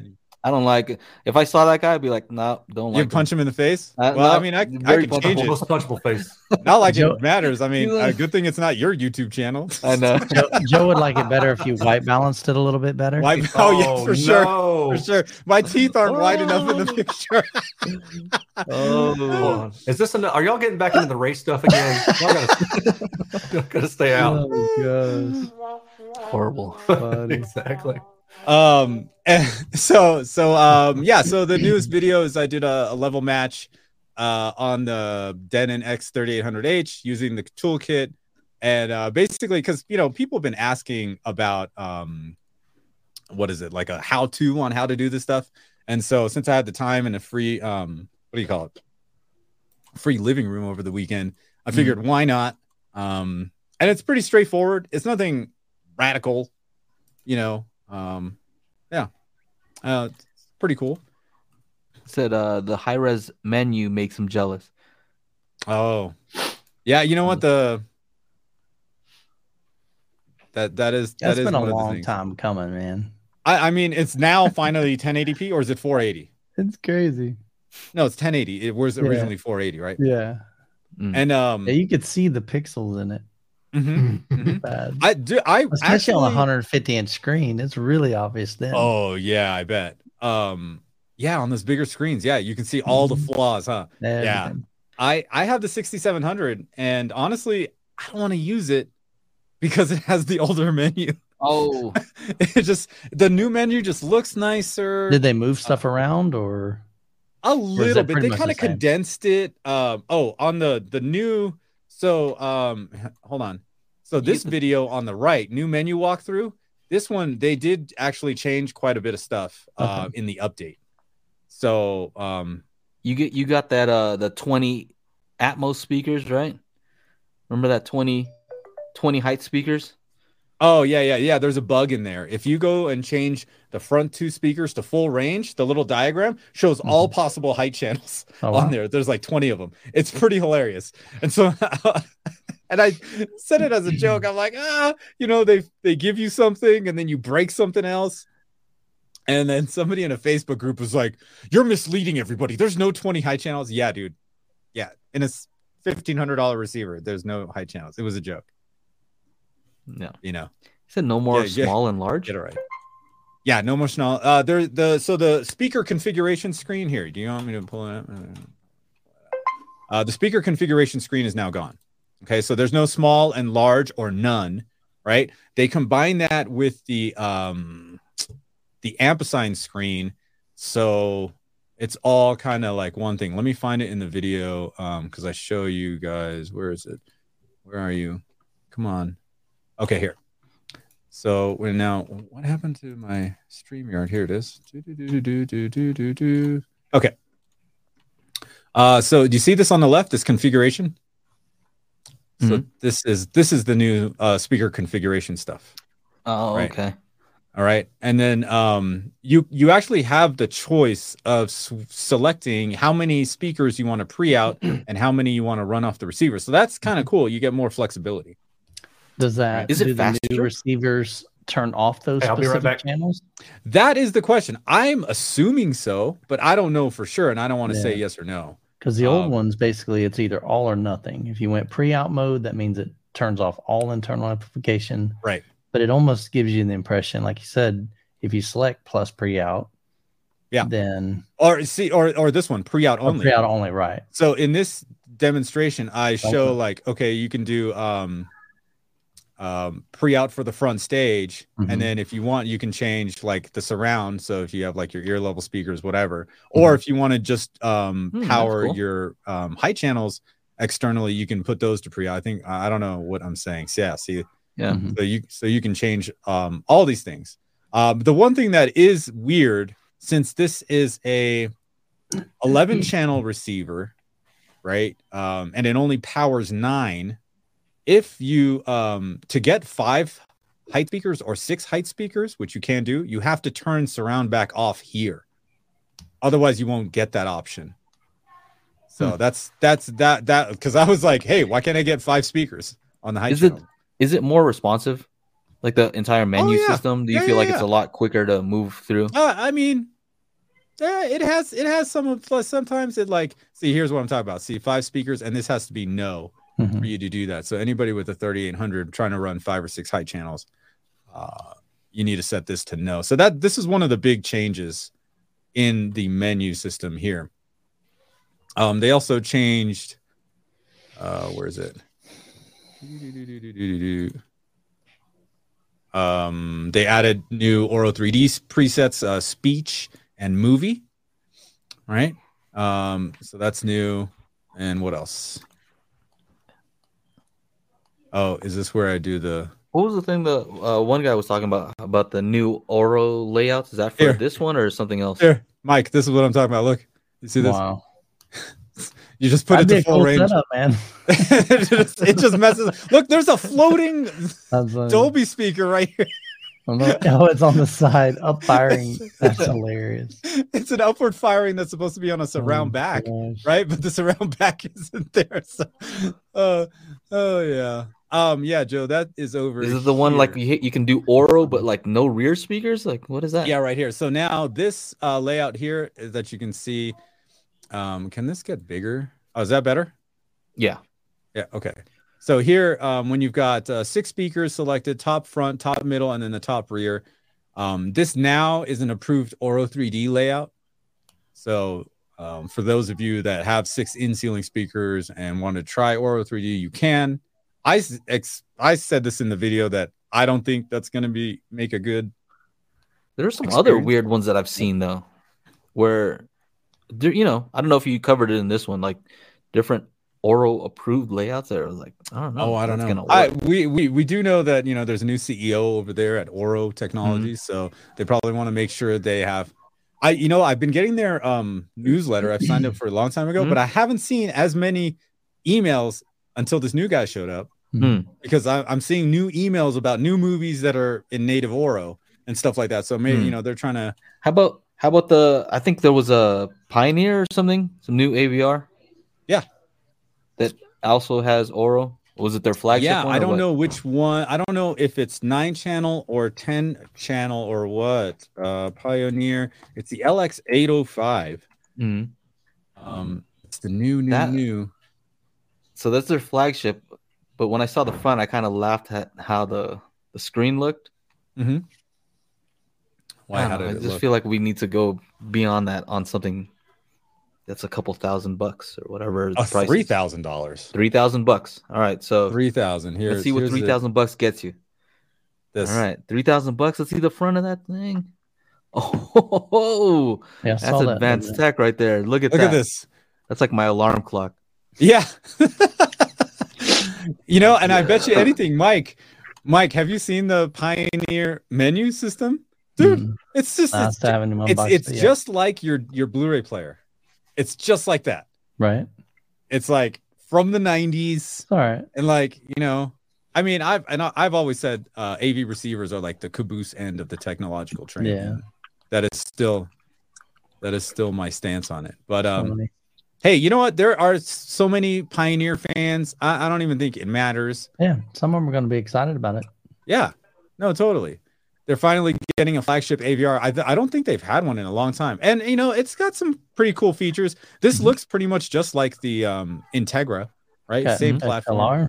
XLR. XLR input, right. XLR output for the front, and two front, left, and right, and 2 subwoofer outputs. And then I believe it's a 11 channel. So there's that. Some websites are saying that it's like 150 watts for all channels driven. I'm not buying that. Ain't happening. Yeah. Here, 11 channels, 150 watts and 3 zones. Can we get rid of zones already? Yeah. No, don't start with that. People don't like you dare that. take away my zones. Erin wants one in his bathroom. Oh, dude. Yeah. You know what I put in the bathroom? I hate that. It says per channel. See if you scroll up. Which one? It says 150 watts per channel, 8 ohms. I hate that. Yeah. Because there's no way they're doing 150 watts for all 11 channels. Yeah. I mean, even though where's the inside? Oh, here it is. Did they say it down at the bottom? What is that video? Here, look at this. This is the amplifier section. Send it to Erin to test. Yeah. Yes. I'll test it out, man. Let's see if it's real. That thing. Can you do that? Like you can do like all channels driven, like. But look, it doesn't have an Oro 3D. Oh, you know what? Oro 3D is coming, but wouldn't they still put it on the top of the thing? You would think they would. Maybe legally they can't. On there. Well, maybe legally they can't. Maybe. Well, they start shipping in May. Is there a PDF at the bottom? What is that? What will go up? What are y'all looking at right now? The downloads. Look at the download spec sheet. Yeah, it's on. It's they're owned by Vox. They're owned by Cliff or whoever. Oh, yeah. Okay. Is that why you were saying that? Yeah. I thought the Elite brand had gone away like over a decade ago. Is that so? That's not true. They're trying to come back. Yeah. Okay. Yeah, because I've got one of the Elites, the 505, I believe. Yeah, the Blu-ray player. Okay. Yeah. No. Y'all remember when they had the AVR? You have the LX505? Yeah. Don't I have that too? Yeah, I have it. It's right there. It says Elite on it. I know. I hadn't even unboxed it yet. Oh, okay. I'm like, I never saw you make a video about that. I haven't. It's literally in a box. Oh, okay. There's a bunch of things in the box right now. So, dude, I feel you, bro. I got this Sony sitting in the box right next to me still. Oh, here's the Oro 3D logo. They changed it a little bit. Oh, it's Look, this is also THX certified, so we got everything in here. Atmos. Does it say what specs on the amp? I'm just curious on there. Look, it says 2 channels driven. Well, do you know how many Facebook posts people are like, my bad. I forgot. It does stupid nonsense. Yeah. Oh, you got to share it on the other one. My bad. Okay, there it goes. Here it is. There it is. 2 channels driven. Do you know how many people in the Facebook groups are like, oh no, it's 11 channels, 150 watts? There's no way. I knew it wasn't happening. Smoking some good stuff. That's frustrating because the average consumer that reads that page is going to see 150 watts per channel and understand or at least believe that that's going to be by 11. And that's, to me, that's just like so misleading, man. Yeah. I hate it when brands do that. Whatever. Yeah. Thank you for the super chat. Oh, Ole. Yeah, put them up on screen. If that's I mean, I'd be curious to see what it actually has. 9-channel Oro, 10-channel Oro. I mean, I'm hoping 11-channel, like whatever. So the super chat. Thank you. He says, how good will old speakers be compared to new speakers? Example, 800 new versus $800 20 years old. Well, do we have to account for inflation? Because 820 years ago, there you go. It was actually a lot of money, right? Yeah, I don't think old versus new is the issue. Is it a good speaker that you're comparing with a good speaker? I had 40-year-old speakers and they sounded amazing. Oh, the La Scalas. Yeah, they were great speakers. Yeah. I mean, I'd put them against a lot of current speakers, but I think generally speaking, newer speakers at the same price are going to be better. But why? Not compared to like an $800 used 20-year-old. You know what I mean? Like, I don't know if that's a fair comparison exactly, but I would just say most new speakers are just going to be better because we have better tools to measure them, and we know more about acoustics and what to look for in the measurements. That's all. I mean, it's just as simple as that. I think you see that a lot of the inexpensive speakers are getting pretty good. Like, how can they do that? Well, that also means that speakers that are higher priced, hopefully, are also better than, speakers 20 years ago. Yeah. Why? Yeah, I mean, we have newer materials. We don't have foam that disintegrates. The last long. Look, did you see the size of those resistors and capacitors in your La Scalas? There were, I don't think they need to be. Yeah, they were like that. Huge. Yeah, so I'm not saying that old necessarily means bad, because a lot of times some old stuff was just built better. Sure. Some new stuff is just new, and then let's just use this cheaper stuff. Sometimes that happens too. Yeah. But generally speaking, I just think it's just that we know more about what to look for to make a good speaker. Erin, would you agree with that?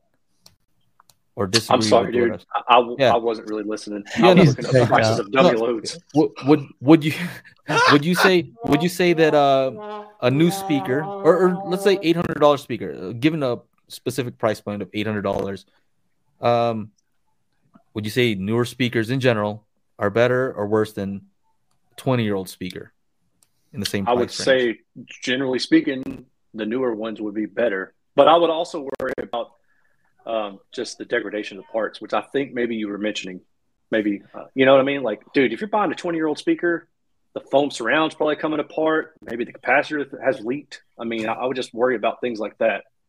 Just physical breakdown of the wear and tear. Wear and tear, right?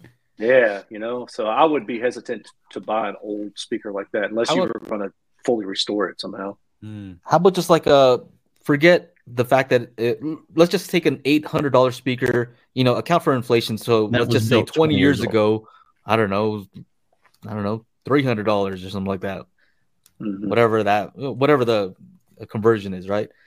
Let's just say $400. Brand new back then compared to brand new 400 $400 speaker versus an $800 speaker head to head.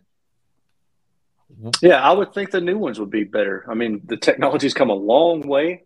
You know, the understanding of the acoustics has come a long way. But there's a lot of brands too that are just they're just making bad speakers. Man. Yeah, they're just doing bad stuff. Yeah. You know what I mean? So it could depend, but I think hopefully if it's with the same brand, they've gotten better and better and better, and they've learned and they've improved their process. Right. But I just don't think you can put a blanket statement that an $800 this versus an $800 now is going to be necessarily better or worse. I could say that really for cell phones because cell phone $800 cell phone now versus $800. That's electronics though. Yeah, and there's not a whole lot of electronics in speakers. I mean, you got your network, but that's it. I think it has more to do with just our ability to measure the speaker, like the things that they were trying to optimize for before. I don't think they were looking at directivity. Mm-hmm. They were looking at sound power. Maybe I don't know what they were looking at before, but based on the frequency response from a lot of the older speakers, it's not what they're tuning for now. That we just know better. We know how to tune a speaker appropriately. So it's just that. Yeah. I'm just always hesitant on those like absolute answers, It's not, for sure. It's not an absolute. There could be an old speaker that's just awesome, right? Sure. Yeah. That's totally possible. Yeah. Mm-hmm. I mean, Aaron's still rocking that Bose 901.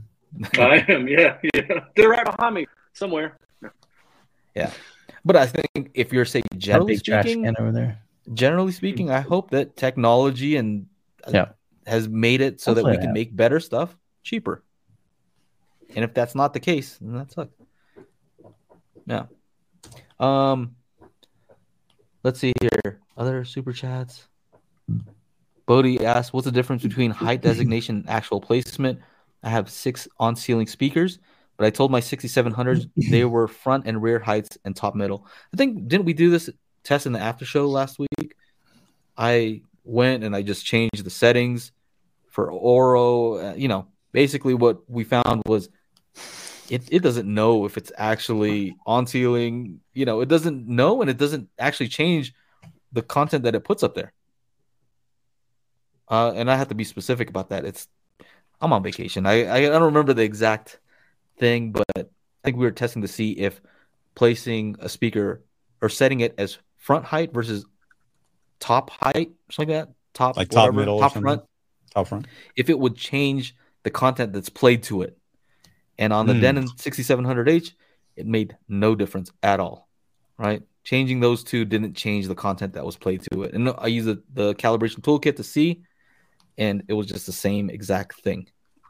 Didn't change anything. So, yeah. Hey, I got a quick question for you guys. Yeah. No. So, okay, well, that's good then. Cool. Kidding. Sure. At SC Audio asked in here if I was going to be testing like multiple channels, and I told him, yeah, look at there you go. And I replied back to him, I was like, heck no, because it cost $700 to buy the resistors that I needed to do the testing for what I've got now. The reason is because I need like a lot of power handling and things like that. But if I'm testing multiple channels, it's because I'm testing AVRs, right? Most likely I'm testing AVRs. Most of those are just standard 8 ohm, right? Do they go down to 4 ohm sometimes? Well, I mean, some can. Yeah. Okay. So if I bought 8 ohm resistors and they were 250 watt compatible or took up to 250 watts, that's more than enough, right? Completely. Probably, yeah.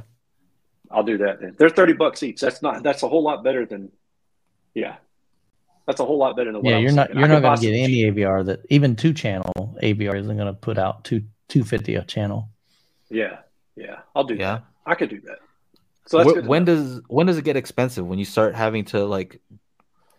Yeah. Well, so when you're dealing with both the power and you're dealing with distortion of the resistor itself, because when I was researching this, I found that a mirror would be one of them. I talked to the guys at Purify. They also let me know, and I talked to a couple other electronics designers, and they told me that, yes, there are resistors that when you test them, they have their own basically issues. So they can cause the distortion in the measurement to increase just from the resistor itself.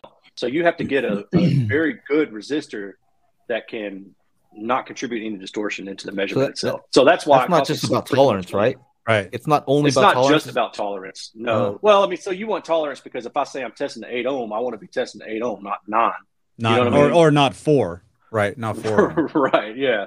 Yeah. So most of the resistors that I bought are within like 1%. You know, some of them might be. The ones I bought are all within 1%, I think. But my main question was, what I'm thinking is I can use my good load with the low like distortion resistors. My good load. That's right. That's right, Michael.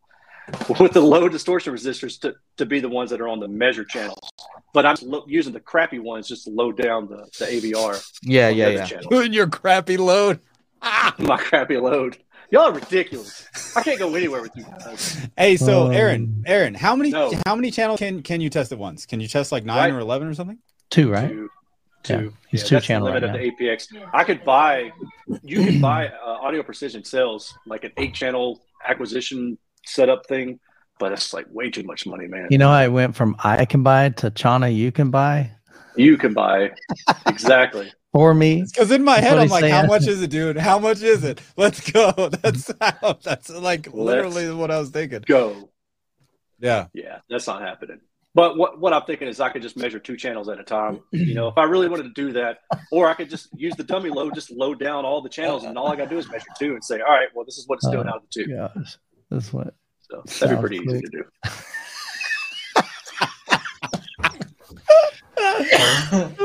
Oh gosh. This guy. The dude's in the chat. Watch out for this guy. That's hilarious. Wow. Oh, hey. What's up, Elon, by the way? Oh, Elon, hey, buddy. I didn't see you pop in. I was too busy laughing at IMZ. Serenade me to sleep or engage in some pillow talk with today's look. Your background. Yeah. Oh, okay.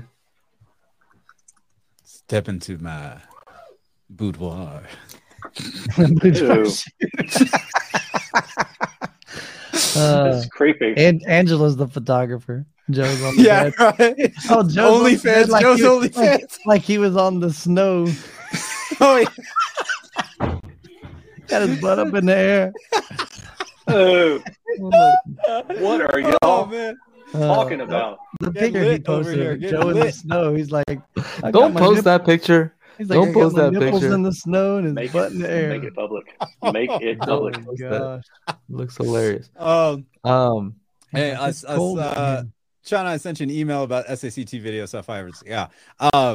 No, I saw the email. You know, I was driving for like 7 hours for the last 7 hours, so I don't really respond. I can kind of like see things here and there and what these jokers are sending in chats. But yeah, I think there's a common misconception with people watching videos. Like, I release a video and you guys comment on it, which is fantastic, cool. But like, I got 15 other things I'm doing in the background. So if I don't get back to you, it's because I'm putting out fires over here. I'm like the the goddess with like 8 arms, the Shiva, doing all kinds of stuff in the background. You can't Mortal Kombat? Yeah, no. What? Yes. Gotcha, Erin. Gotcha, man. All right. WA, thank you for the super chat. Will the $7,000 Marantz AV10 Pre-Pro be an upgrade in multi-channel music sound quality over the $2,700 Yamaha CX-A 5200? Pleased Paul with the Yamaha now. Hey, isn't that what Paul has? I think that's what Paul has, right? Paul would say no. For sure, then. For sure. 100%. It's an upgrade. No, I don't know. think the key is that very last part. You're pleased with the Yamaha. Yeah. So what makes you want to upgrade to something else? I mean, that's a big jump for something that you're already satisfied with. And I know the term ignorance is bliss, but I don't think you're going to be like, oh my gosh, this was trash if you love that sound, Yeah. I mean, sometimes are you doing? I can enjoy. Yeah. Are you doing multi-channel music sound quality? Are you doing party mode? Is it all channel stereo that you're doing? I don't. Or are we talking about actual 5.1 music or Dolby Atmos music? What are we talking about? Because now that's confusing. And here come the wipeout jokes. Do not pass. Do not collect $200. Junior says Yamaha has better DACs. You know, it does, but is that only for 2-channel or is it like a multi-channel DAC? And can you hear the difference between DACs? No, I can't. It's just knowing. My DAC is better than yours. Easy. Your DAC is bigger than mine? I mean, listen, hey, you said it, not me. Tim. All right, so I don't know, man. It's a tough sell. Paul says LOL because he knows you should go for the Marantz. But I don't know. Here. But you lose Musiccast if you go to the Marantz. So if you use Musiccast, then yeah, like Mike said, if it's not a DAC measuring contest, if it's a you're already happy with it, don't change anything. He looks like he's telling a joke in his profile, right? Who, this guy? Yeah. Hey! Like he made a bad pun. Elon asked, the new Pioneer LX805 we were just talking about says it supports Dolby Atmos music. So is that going to decode Atmos music tracks better on Tidal or Apple Music, etc.? I don't know. I think they're just using it as a catchphrase. It does Dolby Atmos music.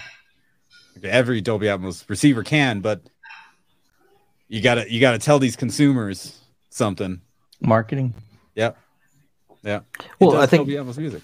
Dolby Atmos. I think sometimes it won't decode it properly from certain apps though. Really? I mean, how many apps are there? Isn't it just Tidal and Apple Music, or can you get it from Qobuz? Tidal, Apple Music, and Amazon, right? Oh, Amazon will do it? I think so. And so I don't know if all of them, if it just straight up works on all of them, because on Android you can download the Apple Music app, right? Yeah. But only recently, I don't know how recent, but it says you can get spatial audio using the Android app. So it's something that has to be compatible. Yep. Here's something that Joe wanted to know about. What? Josh says, I tried 6 overhead speakers with Oro 3D on the 3800, and the middle channels does the voice of God with a center image. Oh, cool. Yeah, I like that. That's pretty cool. Because that'll make it easy for you to switch back and forth between an Atmos layout and Oro. Mm-hmm. Yeah, you won't have to have that third speaker up there. Yeah, that's the one that I'm not so sold on. Voice of God channel, I'm not super sold on it. I think maybe the 2 middle ones would probably sound better. I don't know. I haven't tried it, so I don't know. All right. What else? All right. Anything else? You guys want to say anything about the Dirac finally being on Denon and Marantz? No, nobody wants to say anything about it. No? Nobody? Surprised. Nobody cares. I mean, who cares? I thought it would be somebody tried it and gave a warning on my video. Don't try it. And then there were some replies, so I clicked on the show replies, and somebody's like, "Are you sure you didn't have your settings wrong or something like that?" And then the dude originally said, "Don't try it. It sounds garbage," or whatever. He's like, "Oh yeah, I tried it again, and it's so much better." So, with Dirac Live, there are some hoops you got to jump through. One of the things is sometimes it's just outputting a volume that's way too silent. And it took me forever to figure that out. I'm like, I got to raise this volume bar here, and then it'll actually start going. And it takes a very long sweep. It's like, so if you have some other things, like I got dogs running around, or my wife comes in to microwave something, ka-chunk on the microwave door, you gotta redo that. And then now they give you some great flexibility with the room curve unless you don't know what you're doing, in which case you can make it sound like garbage pretty quickly. So, and then like, which room curve is better for your room? Does Dirac know? No. Do you know? No. So then be careful is the name of the game. Be careful. But yeah, I haven't tried it. People have been asking me. I have two Denon. I have the Denon 3800, the Marantz AV10. Haven't tried it. And as I said in the video, there might be something better. Yeah. Yeah. Like what? Joe, any chance you want to hit at a potential release for Magic Beans? I mean, we're aiming for. You mentioned it in the last podcast. Then weren't you talking about it today? I jumped in. It was all about house curves. Yeah, we're aiming for end of the month. I don't know if we're going to hit it, but we're definitely going to try. So, yeah, I got to test it out again. And then Joe's like, "Oh, I got to give you another update." I'm like, "Oh man, it's a lot of work. There's a lot. A lot of work." Yeah, but, I did Tim's entire system with it. And he is running an Arkham. Is that how you say it? Arkham. Yeah. Arkham. Mm-hmm. Arkham. I say Arkham. Is that the insane asylum in Batman? Yeah. That's the Batman. Arkham. AV40. Chat GPT. Ask Chat GPT.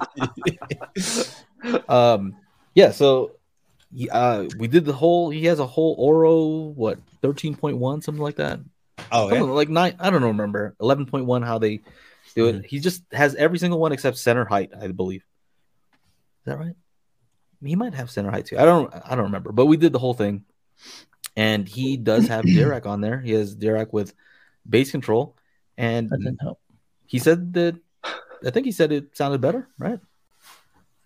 So, I mean, he can chime in. He said that's what he said, but tell the truth, Tim. Tell the truth. 13.2, he says. Oh, there it is. Oh, he does have center height. Okay. Yeah, tell us how it was, Tim. And if you say that it was garbage and totally not worth it, then don't worry. Then you're fired. Perfect. No. Thank you, Angela. No. That is not true. You got to be honest. Itching to get it. Yeah, thank you guys for the support, by the way. Yeah, I'm excited. To see. And then you guys can say whether it sucks or not. Did you already cover this A/B comparison with Dirac and Odyssey on the same AVR? I didn't do it on the same AVR because it wasn't available before, but I did do like a near field kind of calibration. I just did it live, and I did it with I think a 4700H, and then I did it with a NAD T778. It wasn't like super scientific. I just wanted to see what it would come up with, like what correction it would try to do. And just totally different target curves. Like at the end of the day, the main difference that was so super noticeable was just the target curves are so different. Mm-hmm. The house curves? Yeah, the house curves were very different on them. And of course, Dirac does a little bit of, does different stuff with the phase alignment. And I don't know if Odyssey attempts to do that. That's really what Dirac talks about a lot. But I mean, in your experience, so you have Dirac, right, Chana? Yeah. I think you've liked what it did. I like Dirac over Odyssey for sure. Okay. Yeah. In general, I mean, I've always said auto correction. If you're gonna go 100% auto and just, that's all you want to do, Dirac is probably your best bet. I would agree. Right? Yeah. But I mean, I haven't heard anything in the Lingdorf. I know, but that's like so next level price wise, right? Yeah. I'm talking about just a normal, only want to spend like $2,000 or less type of person. If you can find they're $2,000 or less, right? The Onkios. Yeah. I think it's probably your best bet. Mm-hmm. But how about Dirac versus a manual calibration? Your experience, your personal experience, even manual with your own manual calibration. I would go with my manual calibration. Okay. That's just because you came up with the toolkit and you want people to buy it. Actually, the time alignment took me quite a while to do it in here in the studio. And once I wrapped my head around exactly what was going on, then I was just like, oh my gosh, like this is magical. And I mean, simply put, it's what you were saying earlier, with the manual calibration, with even with Magic Beans, take it up another notch. You're creating a custom house curve to your room, right? Everybody's using this Harman target curve. Joe, you talked to Dr. Floyd Toole. Where did he get that from? It wasn't intended to be a house curve in that way. He was just saying, like a speaker, like some JBL speaker. Yeah, they were testing the JBL M2, and they tested it in a bunch of different rooms, and the target curve average of all those rooms was that curve that you see. So the average, of all of these rooms. Yeah. So now that's just like the target for everybody. Yeah, none of which were your room. Right. Yeah. Right. So and you probably don't have JBL M2s either. So the big thing is with all if we're choosing a manual calibration, I would go manual calibration over an automatic, because there are the two things that auto calibration can't do. They don't know your room, and they don't know your speakers. Mm-hmm. They might know where your speakers. Look, perfect example. Does this look straight? Okay. Here's my room. It goes like this, and then it goes boom. So the AVR knows where the speakers are, boom. But they don't know there's this fucking turn, boom. Yeah. That has to happen. Right? And they don't know exactly like what the room is doing to the speakers. You do manual calibration. You take a near field measurement of the speaker, then go to the main listening position, take another measurement, and now the computer can figure out what the room is doing to that speaker. So there's a lot of stuff that, the automatic is just kind of. Reverend Slim says, I'd be curious if you matched the target curves, if you'd notice any difference. And it relates to this question that Dirac has impulse response correction.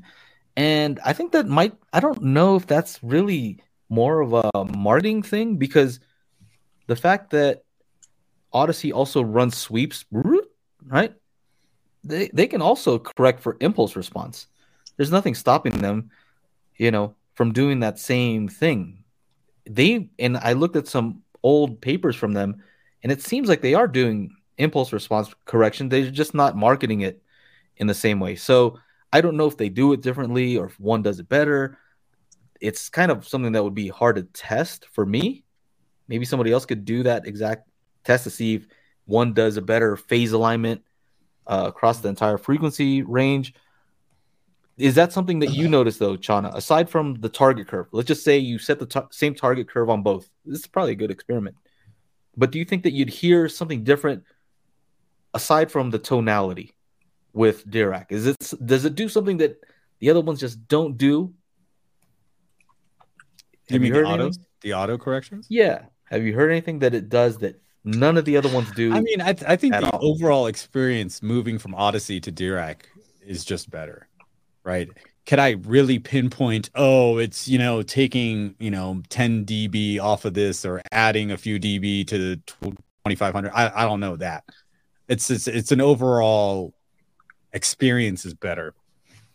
Watching the same scenes. Okay.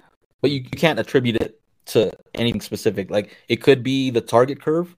It could be something else. Like, there's too many factors to like. And then, I mean, if I haven't used the SACT to like compare things where things are actually moving around a lot slower. When you're watching movie scenes and stuff, like things happen so fast, it's so hard to hear and then try to tune in to like really fine details because it's just happening so fast. Mm-hmm. And like Mike always says, our hearing memory, or whatever you call it, it's just audible memory. Yeah, it's a little rough unless it's like maybe captured, so we can put it in a video and just bam, bam, bam, go A B. Yes. Elon, you can take the Dirac Live off at the front of that. That's what that is about. But yeah, I can't wait to test out a little bit more and listen to some more music and movies. Let's just answer a few more questions and it's time to roll. Get out of here. Oh my gosh, 6 o'clock. I have RP 160Ms as fronts. one is in a corner and the other is on a wall behind it. And because of base differences, would I get better plug ports?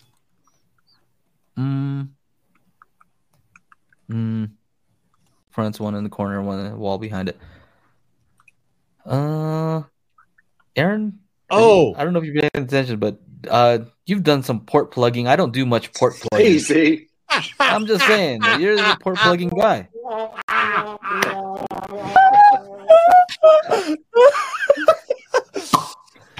Where's that sound effect? I don't have that. We gotta find that. Let's record that, Mike. Oh man. I looked at Mike's face and I lost it. Erin, you're the port plug. Oh, great. Oh, gosh. Port plugging professional. Yes. Triple P for short. You need your port plugged? Call Erin's Audio. Plug in all your ports for free. What was the question, Joe? It's right there. It's right there. He asked. One or the other has no wall behind it because of the base differences. So honestly, try it, right? Like if you feel like it helps, then do that. I mean, the technical answer is whichever one sounds best to you, honestly. Mm-hmm. I mean, I would probably say do them the same and then run EQ and let EQ fix the other one. But at the same time, it's hard to say, you know. How about this? What would you look for? What would you look for that could possibly be like, okay, for sure, this is an issue that could resolve? If it's really boomy bass, then stuff in the port on that would probably help it. If it's that close to a wall. Okay. So like what would the phenomenon be though? Like cancellation? Oh my god. Look at these guys. Take a break. How old are you? Take a break. All right, I was tan, now I'm red. In this episode, the children are on the lower half. I know. Those are the adults. I feel like I'm back in middle school. See what the snow does to you? Oh my Look god. At these guys. Y'all are ridiculous. Yeah. Wow. Yeah. All right. Yeah. God, Now what? Oh. Hold on. Oh my mercy. Provide resistance to Erin's load. Oh, he sums it all up. This is not a professional channel. Somebody's going to watch this and be like, "Man, these guys are lame." Like, let me just go ahead. What are you guys watching this for? Yeah, this is not. We're not professionals. This is like most of this has nothing to do with audio. Actually, most of the time it doesn't. Yeah, we just pretend. So should he plug the ports? Yeah, should he plug the ports? It depends. What should he look for? What is the one thing he's like? What's the area that he's going to focus in on? Next to a wall, like right up next to a wall, most of the time it's going to make it sound a bit more boomy, things like that, right? So the daily plug, Jesus. Oh, you guys are disable comments. We're gonna have to disable comments. Gosh. I see what direction we need to take this channel. The daily plug. I think I just saw a lot of thumbs up on this video. What is up with that? I know, all of a sudden. A bunch of thumbs. Thumbs up. Plug the one port and see what you think. Just go with what sounds good to you, man. I mean, you could let your EQ try to fix some of it, but if it just sounds really extra boomy, then plug the port. Okay, so here's what I would say. The one reason why I've seen that makes a lot of sense to do that is if you hear resonance coming from the port. Like bad noises that you wouldn't normally hear, but it's coming through because it's coming a lot of times from front ports, but that's a rear port, I assume. I don't know those speakers. Rear port, yes, rear port. Okay, rear port, yes, rear port, yes, rear port ports. Yeah. Yeah. Just try it. If there's no bad sounds coming out of it, yeah, you're good. Scrub again, man. I think we gotta go. We need to get out of here. How will Magic Beans compare to art? Okay, so art does its thing. All right. So anybody who's asking about art, it really works to do some pretty nutty stuff that you wouldn't normally be able to do, like like fix nulls. Like you can actually, fix some of those things that you wouldn't be able to before. So yeah, Magic Beans can't do that. But what it can do is give you the proper target curve that you can use with Dirac art. So even if you have art, it's still going to make its recommendation. It's still probably not going to be what I believe is the correct target curve, which is based on measurements and based on what this, based on your speakers, your room. But they're just not calculating that the way that I would do it. They're kind of, I just don't agree with them in how they do that. So yeah, I like what they're doing with art, but I think that those are two things that work and they're complementary. They're not two things that are competing against each other. Joe, are you going to M-Wave? I will not. Maybe next time. Time. I'm still trying to decide if I'm going to be able to or not. So, which one? Where are you going? I'd like to. M-Wave. I know they're still doing they're doing audio advice live as well, and I do plan to go on that. Like I've already made commitments to that. Yeah, I'm going to be there for that as well. Yeah, yeah. I think the three that I'll be. Yeah, I'll be at CEDIA, Audio Advice Live, and M-Wave. So no response yet, Michael, on the whether we can have manual calibration compete? Or... No, let's set up call. We'll set up a call. Yeah, this week. Sounds good. No plug talk. What's that? No plug talk. Straight business. No. Let's do it. You guys are off the chain. No shameless plug. You guys. No shameless plug. Oh, let's end it with that, dude. Hey, we've been good, man. These guys in the chat. I know, right? You guys in the chat, like the show comment.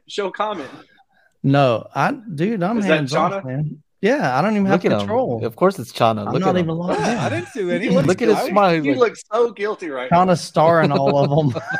Yeah, he is. He's gonna make sure he hits them all. We got to come back and talk to this. Yeah. All right, everybody. Thank you for hanging out with all of us here at the Daily Plug. Daily Plug. Oh gosh. The Daily Hi-Fi Podcast. We do this every Monday, 4 p.m. Pacific, 7 p.m. Eastern. We do the plug every Monday. If you want to become a patron and join us in the after show happening right after this broadcast, go to patreon.com/dailyhifi. It's just worse. Don't do it. It's just the same thing we're just doing, but much, much worse. It gets really on behalf of myself, Michael, Erin, and Joe, we will see you all next time. And for those of you that are patrons, we'll see you in just a few.